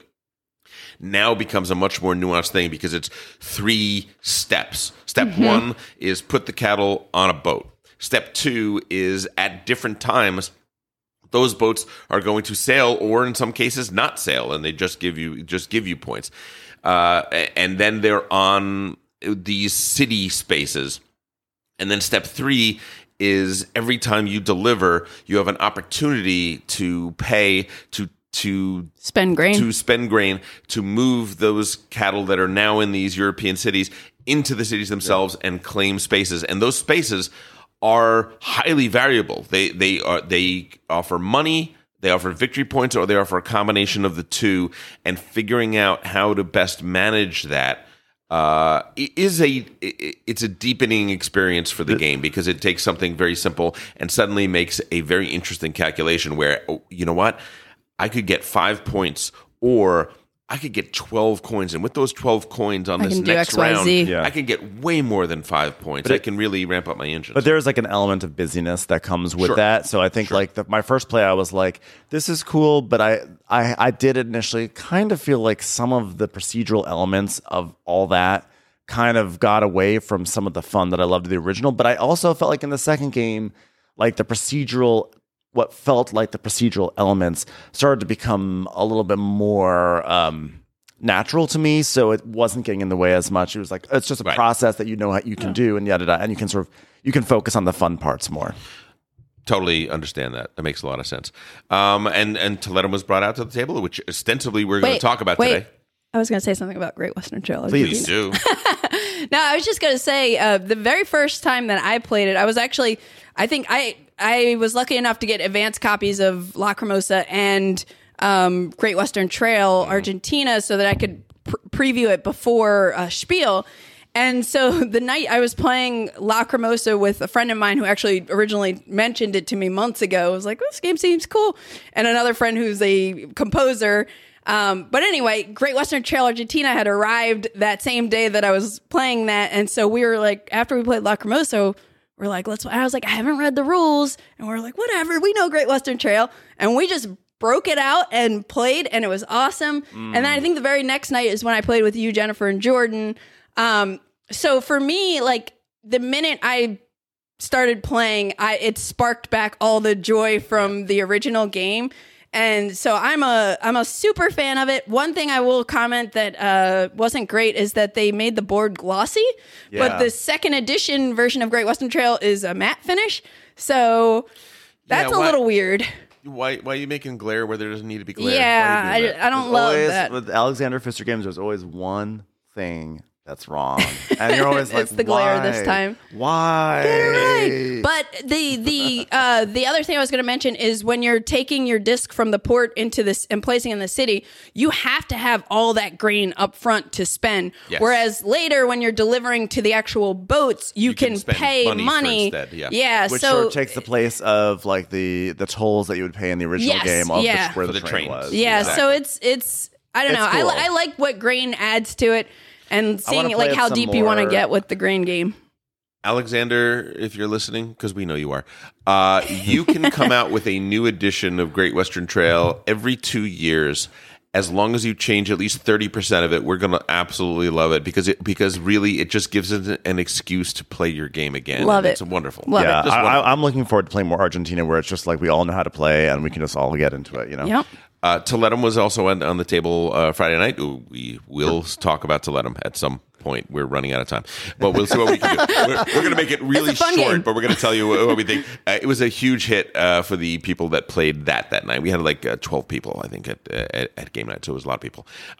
Then Saturday was so Paul. So it wound up being 7 people here, and Paul wanted to play a game where all 7 people could play together rather than like a 3 and a 4 or something like that. So of course that's kind of limiting. I had brought Not Alone, which is like a really fun, small 7-player hidden movement card game thing. That was my only contribution to what a 7-player game could have been. But like I said, I should have brought also Thunder Alley. But we wound up playing. What were the choices? It was Struggle of Empires. I mean, jokingly, I said diplomacy. So we wound up playing Struggle of Empires, which I believe the 3 of us actually discussed about a year ago on the Brian Boru podcast. I seem to remember you mentioning it then. I believe I did. Yeah. So when you brought it out, it's a Martin Wallace game. I never played it before. And I remembered you had mentioned it, and it seemed like people had played it. So I personally was like, okay, cool, let's give it a try. You know, it's not like it was me that made the decision. I'm saying what was going on in my head during this process. You can play 7? Oh yeah, it's famous for being able to play. The 7 is the full player count for it. Okay, what did you think, Ben? You know, I came to the realization that those types of games are not my jam. Okay. Like just sort of the top level view is the big map of Europe and then colonies from Europe, and the game also probably has some things that don't mesh so well in 2022. Like outright colonialism, etc. Slavery. It's like really like.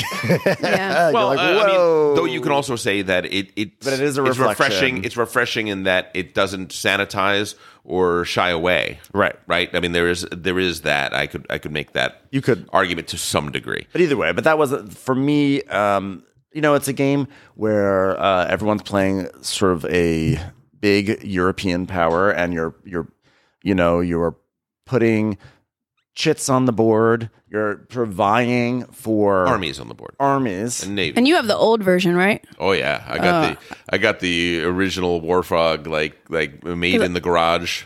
When I played it was the deluxe Eagle Griffin version. Oh wow! So I was like, chits. Yeah, this was like this is like you're putting armies on the board, vying for vying for area majority. You can get special powers. I feel like the big shtick of it, the coolest part, was before all that stuff happens. There's the 3 rounds of an auction, or 3 auctions basically, to determine who's going to be on which side of. There's like 2 main alliances, and you're bidding to see who's going to be on which one, Alliance A or Alliance B, essentially. And that was by far that was the coolest thing. But I think for me, I was just going to say that and 7 players means that one faction has got four countries and one faction only has 3, which creates this wonderfully delightful thing. Ben, you and I, not only did we basically win, we had the most points at the end. We played very well together. We allied. We allied all night long. Almost entirely worked together. The only reason why suckered into the only reason why I did not help Tom later on, because we were actually phenomenal allies. Paybacks from Western empires. Yeah, it was actually like it was a total Western Empires 180. But Paul, in the middle of the game, Paul basically eradicated me from the Caribbean, which was fine. That was what he had to do. But at that point, I was like, I don't know really what I should be doing in this game. But Paul just gave me a victory condition, which is that I am going to get huge revenge on Paul. And Paul all day long, he's like, well, this is a game where you're either grinding or you're taking swings. And I think you got to choose grinding or taking swings. So in my mind, I'm like, oh, I'm going to take the biggest swing at you. You just wait. So I built up my armies and on a different part of the board. And then I basically, on my last turn, I just took everything and brought it into his area in the Baltic and just decimated him. Crushed dreams. But in order to do that, I couldn't sacrifice a single chit. So when Tom was in need, I did not help him because I was like, I'm keeping every single one of my boats. Yep. And then there was another time I needed your help. You also didn't help me the second time. But then it was just because Paul was like, it's going to make it more dramatic if you don't help. Right. Well, so when he said no, don't help Tom because it'll be more for drama. I accepted that because I knew when I was going to go in for Paul that maybe Trey would help him, and I could then say what happened to drama. So, but Trey did help him, and you did not help me. No, Trey didn't help him. Trey didn't help him ultimately. Oh, yeah, that's right. That's right. I mean, but the thing is this: we decided after the game takes place over 3 wars, and after the first war, we decided we're going to call it because it had already been pretty long. So we were playing not play for real. It was now we were just kind of playing for fun. And I was I probably would not have done half those things had it been a full game. But ultimately, it's just not my thing. I don't really like games where the real focus is putting things on a map and then things come off or moving things from around. So that's why I don't really like El Grande. Which might have the GMT problem for him. Yeah. Well, but if there is something surrounding that is really interesting to me, I'm okay with it. That is why I like Twilight Imperium. It is why I really love Maria and I really enjoyed Friedrich. I am capable of really enjoying area control, but I think I need a card system to fuel it or something else. But if it's really and obviously El Grande has stuff around it that's really interesting. But when it just comes to just amassing more chits on a board or cubes, it's just not exciting. It's very tedious for area me. Control is essentially what you're saying. It's very area control is a even problem Red Mission Red Planet, which has lots of fun sequencing of stuff. I don't really like that game because ultimately it comes to just piling things onto a map and then they get moved around and they come off and they go on, they come off and.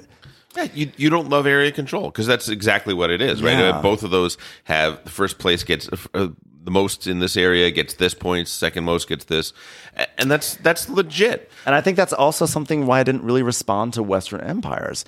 And again, Western Empires Area has control. cool stuff, but kind of at its forefront is really just that stuff. I think you'll like the coin games. Yeah. Because there's a lot more to it. There's some negotiation room. The decision of, do I take this event and let Tom get some powerful actions on his turn? Or, I like Twilight Struggle. I never play it because it stresses me the hell out. Yeah. But because there's interesting card stuff. Yeah, They're the card this card or that hand card. management, But when it's really just and let me be clear that this game, Struggle of Empires, is not just putting cardboard on a map. There are things outside of that you're doing. There is some really cool stuff in there, but I felt the coolest thing were those auctions for alliances, and they only happen. That only happens 3 times per game, and it was a long time to get to them. It utterly changes the game completely. I wish right? I wish that cycle happened sooner. faster. Yeah. It was a bunch of people playing the game for the first time or not having played it in like 5 years. So that's always a difficult thing.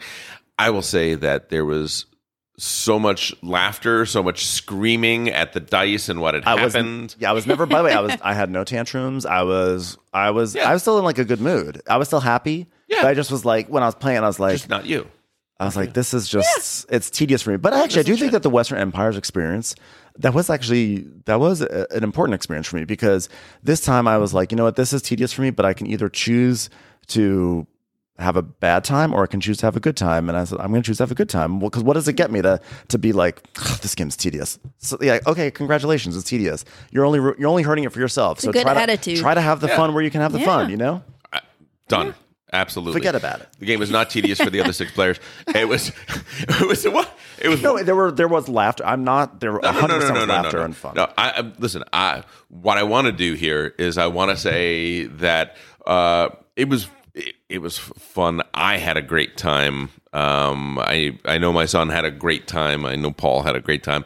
It was a lot of fun. It is not everybody's cup of tea. It is a long game too, which and if a game is not your cup of tea and it's long, that is the second sin, right? That adds on.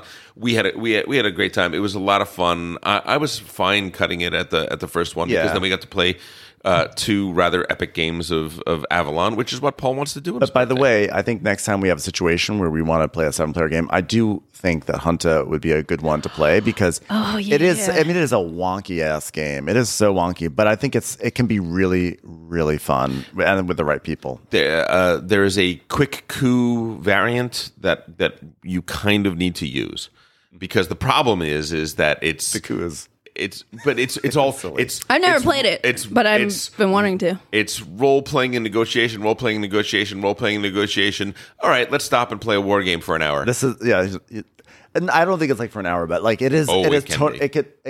It is bizarre, and it is a long game. And I think you just sort of decide. You just play it until you say, "Okay, this has been fun. We can end it." Yeah. But I think like in terms of a fun, silly experience, it's a really good one. I adore Junta. Yeah, I adore. Next time we'll do one that day. one. Absolutely. Yeah, that was Friday. That was Saturday. So that was our. Let's talk about Toledo, because I think this is actually a really good game to talk. A really important, not important game, but I think like I do want to give this game its proper due. Yeah, So Matt and I, around Essen time, either get on the phone or text back and forth and figure out, we coordinate our European buys. Like, what are we ordering from Europe, and we have that conversation. We have, listen, Candace is there, so we don't even have to pay for shipping. And then, well, she's not responding to any of our texts or calls or anything like that. So that's not true. So maybe throwing you under the bus. I know. Have to pay How do you for say the bus in German? shipping, And then reversing bus. back over my Autobus. Throwing you under the car-reverse cart. We didn't even try, because the fact of the matter is that having been to Essen, we came back just for ourselves with huge duffel bags. It's a struggle. Stuffed to the gills. He rushed you out of your PAX conversation. Now he's talking about packing boxes and bags now. But because the fact from of the matter Essen is, in 2018. because she doesn't have room to bring back anybody else's stuff. Okay. It was a struggle for me bringing what little I did bring back. I had to shuffle things. Yes. Take components. I actually lost player boards for something for like a month, and then when I was going to John Clare's Day, I was like, "What should I bring?" I was like, "Oh, this game, Peak Oil Profiteer. I'll bring that." Open it up. There are the player boards for another game. Right. It was exciting. Let me take a super quick detour to say that the folks at Delicious Games sent me the Woodcraft, Yes. the Woodcraft pieces. I have a full That's and great. complete. They responded very quickly. They did a great job. That's really Kudos awesome. to you. It means the world to me that responsive customer service in a hobby like this is so important. Thank you so much. That's really great that they did that so quickly. So quickly. Yes. Transcontinental have never received word back. So just the good and the bad. The good and the bad. There you go. The good and the bad. No judgment made, just stating two separate facts. My incomplete Transcontinental is still incomplete. So there you go. So To let them. and the thing. To let them. Designed so by. Matt and I are going back and forth about what we're ordering. And I say, I think we got to order to let them. And he's like, are we over the T games? Do we have to get another? Do we have to get another T game? And I was like, maybe not. But I mean, doesn't one of us have to At least try have to at least it? try it? Don't we have to at least try it? And then I looked at the game and I looked at the rules and I'm like, Matt, I think it's doing some interesting things with dice. It's doing some interesting things. It looks. I think I'm going to try it. He's like, okay, I'll try it too. Happiest decision we ever made because it is great. phenomenal. Yep. Will you say who designed it? Yes, it is Simone Luciani and Danielle Toscini. Tashini. Yeah. Is that how is it? Toscini? Toscini? Yeah, it is the Italian designers strike again. I was of the mindset, like I was kind of over the T games myself. Did not like Tekenyu very much. Tawansiyu was I didn't even. It was fine. Well, and Tawatsensuyu is David Turtzi. True, but it somehow got a T game, but it got lumped into the T game thing. Yeah, it's not a Tashini T game. Teotihuacan's a great game, although I haven't played it in a while. And the last time I played it was on BGA, and I remember leaving it being like, I don't know. It like kind of took whatever that experience was, took some of the bloom off of Teotihuacan for me. I kind of have to resurrect that. So anyway, my point is, when you guys were talking about Toledo, I was like, yeah, okay, but like I wasn't really there yet. And to add on to that, when I demoed it at Gen Con, I played it, I was like, oh, this is nice. I was actually like crushing people for my demo game. But I was like, okay, like this reminds me of Red Cathedral, get some resources from DICE. And I didn't walk away from that being like, oh, I got to get this. It was just like, just feels like, it's more of the same Eurogamey stuff, My first play was with Ben, Trey, and Matt Yep. at Matt's place. I came in dead last. Convincing last place, like you had solid. a surge. You had a surge in the middle where it looked like you were coming back. And then boy, oh boy, the game just left me in the dust. And and listen, say what you want. You could put ego aside all you want, but sometimes how well you do in those first plays can equate somewhat to your how you enjoy ability it. to enjoy the game. I could not have been more excited. At the end of the first play of Toledo, crushed, destroyed, disheartened, wanted to play immediately again. Yeah, I actually was leading for the first 3 rounds of the game, which I couldn't believe. I was like, I can't believe I'm leading with these guys. And then I was like, knowing me, I'm gonna have in round 3, I'm gonna screw it up. I did, and then I fell into 3rd place, and I was in 3rd place for the ending. But I also was like, this is cool. This game is And basically, for those who don't know, I mean, it's just a dry Euro game in terms of what it's about. You're merchants going around Europe, going to fairs, building cathedrals. The theme could be anything. Hiring people, and I think contracts. I have a theory about this. My theory is that when they can't decide on a theme, when the game is like, it's like, wow, this is a really good game, but there's nothing there. Like it could be ones and zeros. It's like nothing. They're like, all right, well, just pick a city in Germany. That's where it is, and that's what it is. That is, to me, I like the game a lot. I've only played it that one time when I was here a couple weeks ago. Yep. And yeah, I love that whole feeling of everything you want to do. Somebody did that. And racing to do these things. Like, it's very exciting. It's very fun. I think it can play pretty fast, but sometimes people have AP, and that was kind of I don't seriously AP prone. You're absolutely right. But real quickly, just to interrupt real quickly, just to say maybe even why there's AP. The kind of the shtick of the game is that you roll a whole bunch of dice, like 14 if you're playing with all 4 players, 14, and the dice you separate the dice up by their values 1 through 6, and then you put the dice with various actions. And the whole thing is like, maybe you can move your wagon across the board.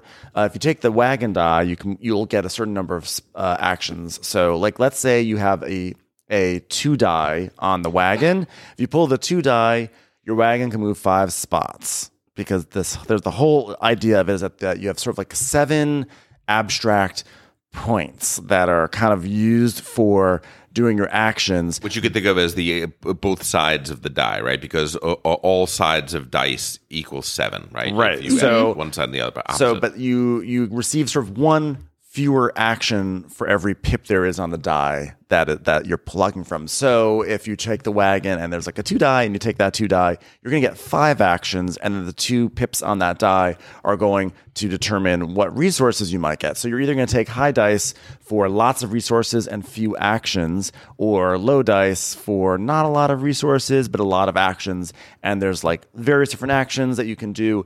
And really the game is about deciding what die do you need at the right time to do the different actions? And of course, all the actions are intertwined.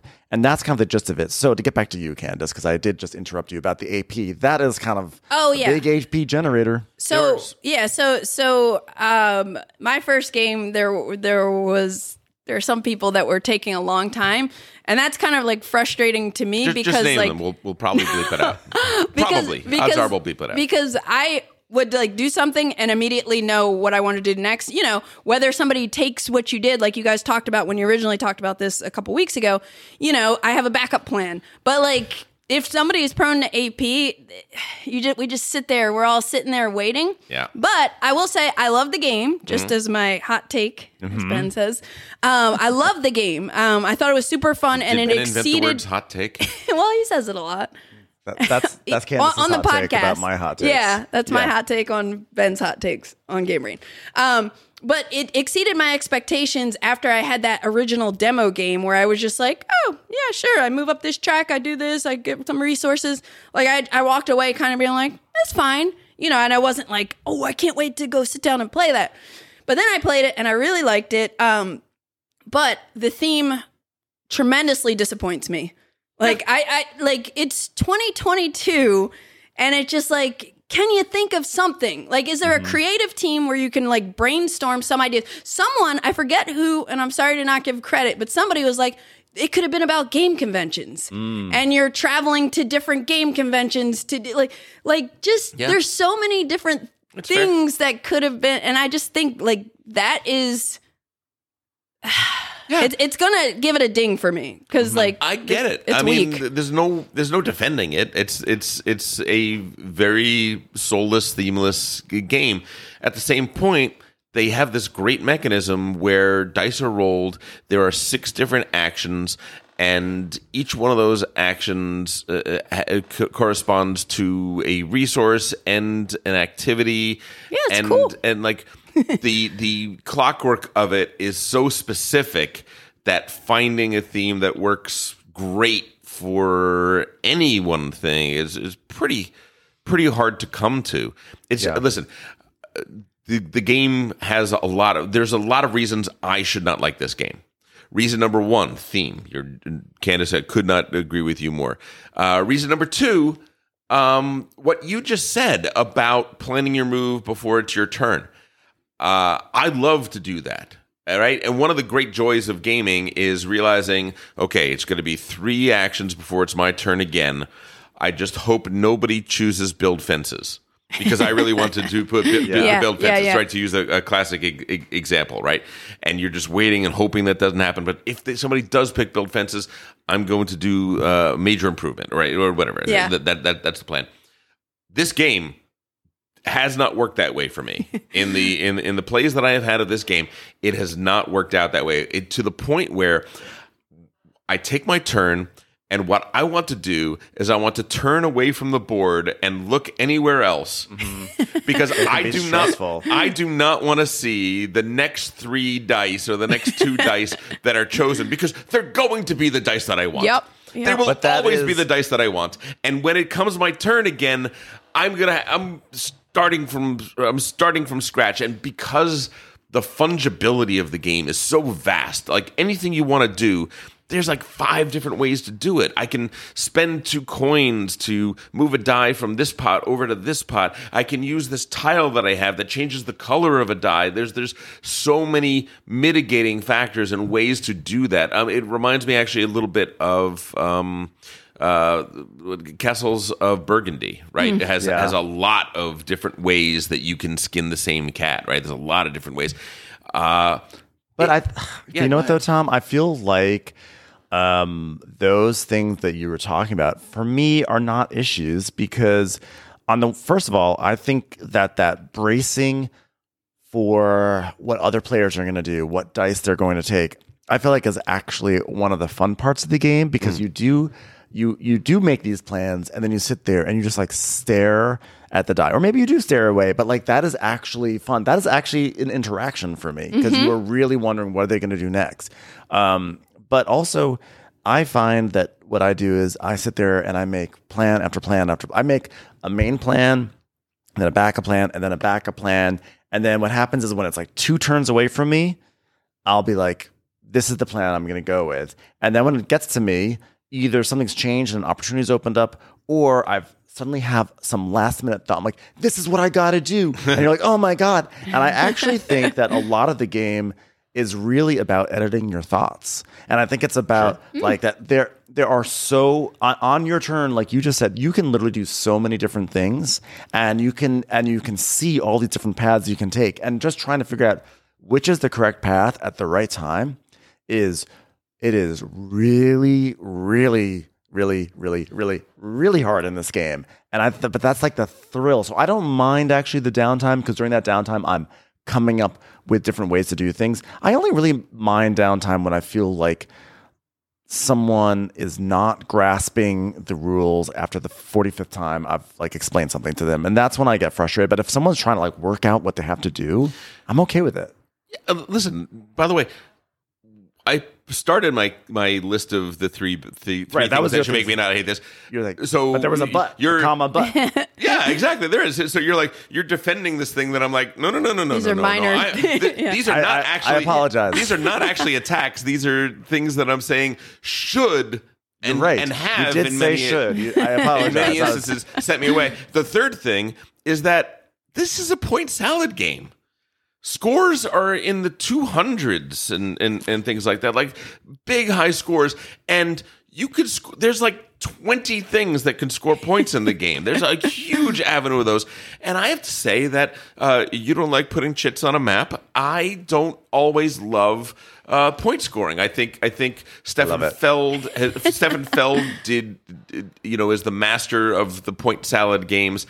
And for me, there's a point where my joy of that type of game starts to lessen, and once the scores start getting up into the 200s, it's like, well, I could get 17 points over here if I do this, but if I build this third cathedral, I'm going to get 23, and so I'm going to do that.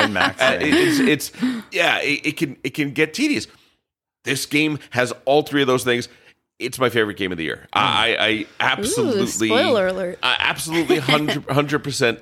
Adore it because there are so many different ways you can play it. And to your point about you make like 2 plans and then the plan 1 is gone and the plan 2.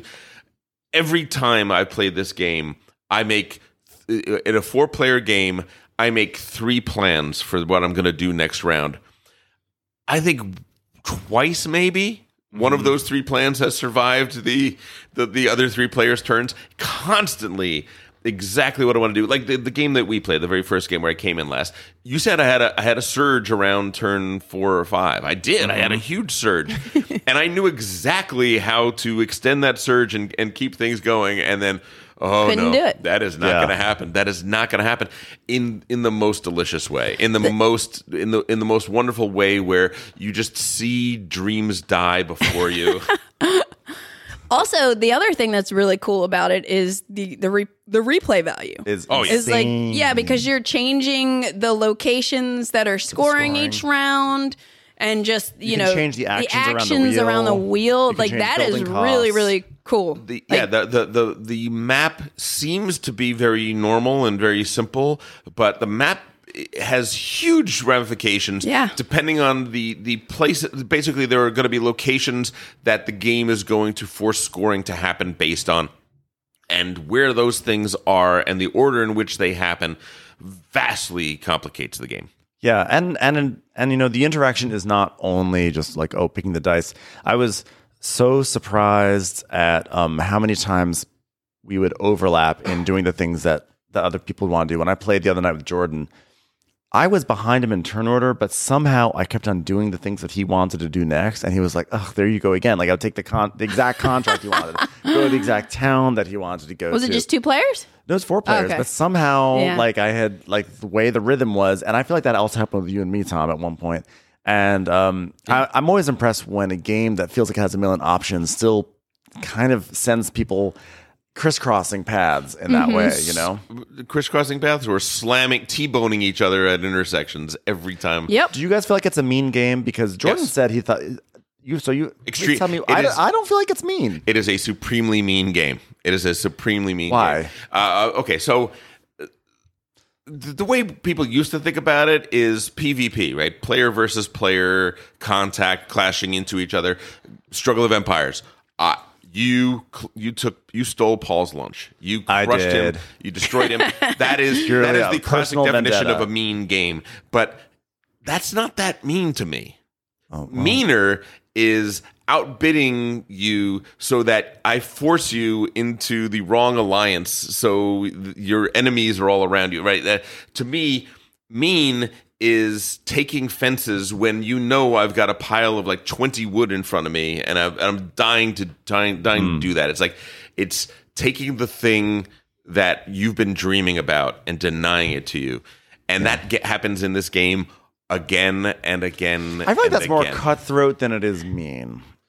Well, And I feel like there's a difference between cutthroat Fair. and mean. They're often Yes. associated together because a lot of people call Barrage a mean game, and I don't think Barrage is a mean game. I think that like it's just there are games where like you got to get to that thing first, and if you don't, you are in for disappointment. But it's not often done maliciously. But it can. I mean, it can be for sure. Like sometimes I will take something if I know that it's going to deprive everyone else of it at the board. I would agree with the cutthroat comment because, yeah, to me, it doesn't feel mean, but it feels highly competitive. And I don't know. I think that, like, yeah, you'll be like groaning because somebody's taken that thing you want to do, but it's like, hey, you could work your way up that king track and take turn order next time. So there are things you can do to kind of sometimes avoid being in those situations. So I don't think it's mean. I would Maybe we just have thicker skin than you, Tom. Listen. I use a Care Bear. I use a bowling alley metaphor a lot, right? Which is that when you play with little kids, there's this thing where you can just push these bumpers up, Yeah. Yep. and suddenly there are no gutter balls, right? And there are games that operate in that space. There's old school gamers complain about Euro games always having the bumpers up, right? Because there's the Scooby snacks, right? Oh, you do this little thing. Here's a little treat. Here's a little treat. Here's a little I don't see thing. anything wrong with that Stuff like personally, but I love. I don't mind. Why that. would I not want a snack? Then there's the second level where you lower the bumpers and you can get a gutter ball and score no points. You can bowl the ball incorrectly and it falls off and it gets no points. Then there is the warped lane where the lane literally curves so that it's almost impossible to keep the ball from rolling into the gutter balls.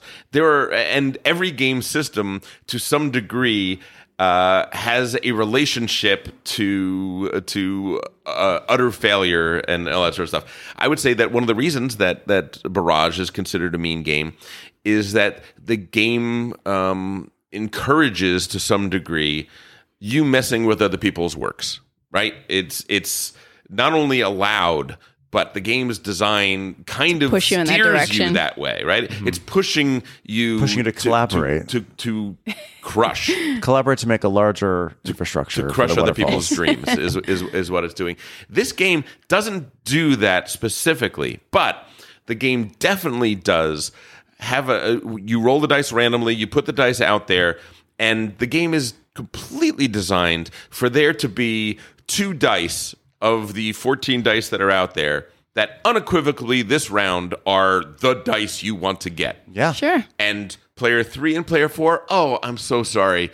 Here's a lovely parting gift. Here's some rice-a-roni. But I mean, you gotta just learn how to work with that turn those lemons into actually, lemonade. the It's game- not a complaint. I'm not complaining. I'm just saying that when people say it's a mean game, it's a mean game because this is part of the design, and that's fine. I still don't think that makes it mean. I think that I think it just makes it intense. I think that because actually what I have found is that yes, there are often those dice, and you want to be player order is important, and there's a player order track in this game, which by the way, that first game I flogged that track. And I got a whole bunch of points for it all game, but I didn't really build too much of an engine out because of it. But it was still fun. I still was incredibly competitive in that game. You were. Well, you came in third, but it's an opportunity cost, right, to take that action. But either way, but I have found that even when you don't get those sweet dice, a lot of these things you can combo and chain, and almost anything you can do is going to be an interesting turn. You're going to have a fun time, and you're going to have a good time. And I'm really impressed with it. I do have quibbles, component quibbles. I already talked about the player aids. I think it's ridiculous that this game does not have player aids. I actually thought maybe they were missing from my package because I was so shocked that they were not player aids. That's crazy. There have to be player aids for this if they're going to reprint it in the future. That's mandatory. And a new theme. And then in terms of the dice, there's a light blue die, there's a light gray die, a dark gray die, and those correspond to light blue resources, a white resource, and a dark resource. And I have to say that color scheme, while it matches the palette of the board and everything, is a pain in the ass. It's really, especially because you have an actual white resource, but a light gray die, and then you have a sort of a medium gray resource with a dark gray die. Why do this to us? Can you give us a different Why not have a white die? A friend of the pod, Bond, is very colorblind, and I haven't played this with him yet. I want to play it with him because sometimes what looks to you like it's going to be a real color issue, and kind of is. I don't disagree with what you're saying. I totally agree with it. Sometimes for colorblind people, it's oh no, that's not a problem at all. It's because it's all the shading. But I suspect that there's a good chance that there might be a colorblind issue in this game. When under low light, those dice become almost identical. They become almost identical. But those are really my only two quibbles. One thing I really want to highlight is how clean this design is. I'm so impressed with this design. It feels classic. It feels like something that's been with us for 10 years. Yep. And that's why I actually don't have a problem with the theme, because for me, the whole game feels oddly nostalgic, but I would be totally down for a better theme. But I don't have a problem with this theme. But the systems flow into each other so effortlessly and so intelligently. There's this whole thing where you can gather people and you put the people into your houses, and then if you fill up a house, you're going to get you unlock a wooden house, and then also the people have powers. When you put them in, you get a thing that happens, but you might reactivate those things, and then if you do this thing, you might actually get a modifier on the thing. There's just there's layers and layers in which these systems work together, and it is just to me a model of clean, brilliant board game design. Butter. It is a butter game. It really, really is. It's fun. I feel when I play it, I'm just smooth and creamy. I love it. I love it. I haven't played everything yet this year. I mean, there's a few games that I'm dying to play, but it's the funnest game that I've played this year, and I highly recommend people check it out. Right? Yeah. So seeing as though it's the holiday time and it's the end of the year, we will have our best games of the year episode coming up. We're not there yet, but if you had to say one or two games that you think right now are vying for the crown for you, I've already said for me, I think it is Toletum for me. What would it be for you guys? I think, I also have not played a lot of things. I've played a lot of things. Big part. But you know what I mean. I haven't played Revive yet or Woodcraft. Yep. And I haven't even played a full game of Federation. There are all sorts of things. But right now, I would say John Company 2nd Edition and Great Western Trail Argentina. Wow. All right. Yeah. Okay. Solid. I'm torn between Toletum and Autobahn. Autobahn may have the slight edge. It's an interesting counterpoint because Autobahn is doing some really, I think, fresh things and exciting and interesting things with really interesting and fun interactions, but it is not a clean design. It is there's a lot of messy and fiddly elements, but at the end of the day, those elements are kind of superficial because the game is doing such fascinating stuff.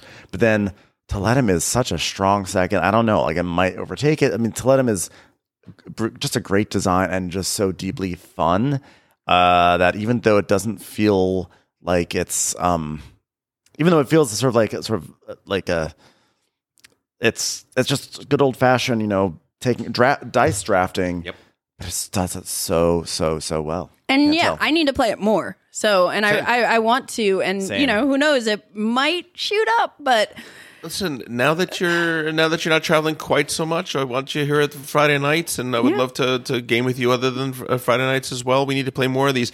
Ben, I have to play Autobahn. I haven't played it yet. I would love to play it with you. I think you would really enjoy it. I need to play again too, because we played that 2-player game. Yes. And I remember thinking like, I don't need to back this. Not that it was like Carnegie, but I was like, I don't know. I'm like, Right. I'm trying to like refine my collection a little bit. Like, do I need both of these People games? have said that about Autobahn and Carnegie, and I don't think the games are actually anything alike, except for that there's an actual, you can put meeples in an office. Right. But people have been saying that online too. I think it was more, I know they're not like alike at all in how they play, but Right. maybe in the complexity, I don't know. There's something where I was like, I don't need both of these games. I need to, pick one. Candace, I want to have you back on the podcast very soon because I want to do a board game collection curation episode where we talk, because I want to talk to you about, like, I've been where you are right now several times in my board game career where you have to do the call and stuff like that, and how do you do it thoughtfully, and what are the criteria that goes? I think it's a fantastic topic. Yeah.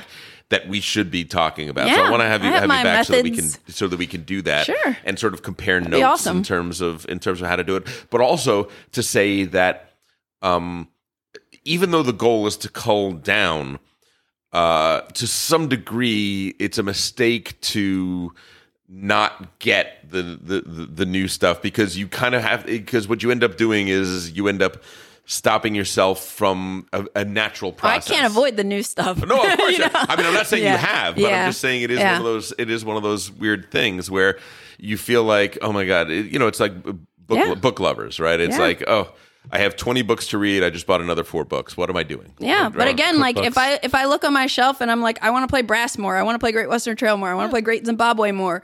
I want to play Underwater Cities more. If I play something and I'm like, I'm more excited to play Underwater Cities. Yeah. It's not going to stay. Yeah, you're great. You're the bar for staying in your collection gets ever higher. And by the way, and to sort of bring it back to Toledo for 1 second, and now we're sort of wrapping up, but that's why I think I was so impressed with Toledo, is because it was in a territory that I feel like we've been in, and yet it felt exciting. I was thinking about Coimbra, which also comes from the Italian designers. Yep. I own Coimbra. I like Coimbra. I never feel compelled to bring it out. Like, I'm like, do I get rid of Coimbra? I liked it and I sold it. Yeah. Because like the idea, the central thing in that is you are dice drafting, and the color of the die you're choosing and its value work in very interesting. Like, that's such a cool thing. Like, it's actually brilliant. It's my favorite part of that game, obviously, but it's also kind of like the only part of that game. Once you do that dice draft, you draft your dice, you pay your money, you collect cards, and then it's like an income phase, and the round is over. You don't really There's not a lot do more to anything. it. Yeah. There's like every round has a first act and a third act, but no second act. And when you play a game like Toledo, it's like, oh, maybe I get rid of Coimbra. Even though they're different games, they kind of live in the same space. And Would you say one is margarine and the other is butter? I think one might be, yeah, exactly. I think one's a buttery spread. Ladies and gentlemen, we're gonna call it here.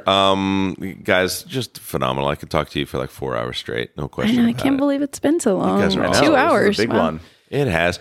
To everybody out there, listen, I was sick for 2 weeks, and it wasn't COVID, never tested positive for COVID, but there's some nasty stuff out there. So as we get together with friends and with family over the holidays, just be very careful. There's some nasty stuff, and it all seems to be spiking at the exact same time: flu, RSV, COVID, and we want to get together. We love to get together. The board gaming hobby in particular is all about exactly that. But please do so in a safe way. And don't touch your face Don't touch your mouth, your My nose, or mouth- your my eyes. fingers are literally on my mouth right It now. is, it is Don't so do it. it is so easy to say, but it is so hard to do. But to try and keep that in mind.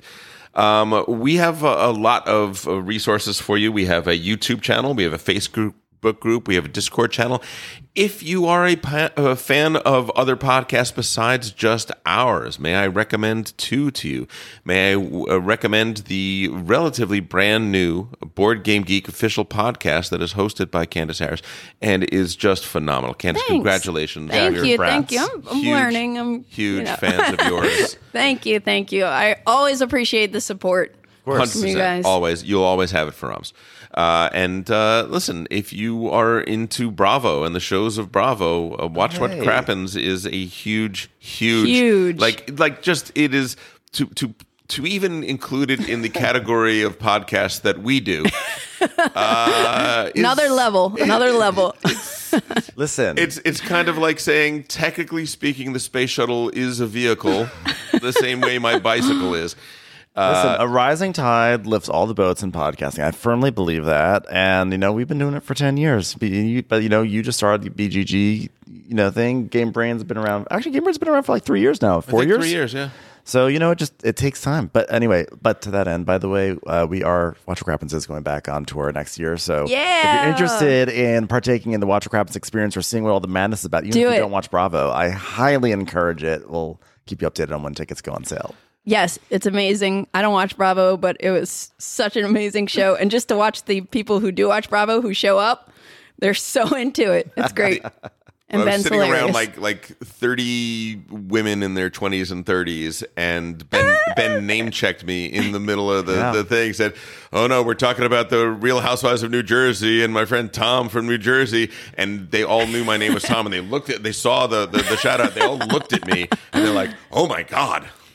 I remember that. It was very exciting. I was like secondhand famous because Ben said my name, and I was like, "Oh, geez, okay, this is a cult we wanted into." Everyone is welcome in the cult, so please go listen to Watch What Crappens. Please do go to listen, and you've been listening to Game Brain, produced and edited by Matthew Robinson, Tom Donnelly, Trey Alsop, and Ben Mandelker. Special thanks to Daedalus for our incredible music. More on Daedalus at GameBrainPod.com. Thanks to Edamar Peleg for incredible graphics. And listen, you can always reach us at contact@GameBrainPod.com or on Twitter at GameBrain_pod, at least for now. Thanks for listening, and go play some games with friends or make some friends with games.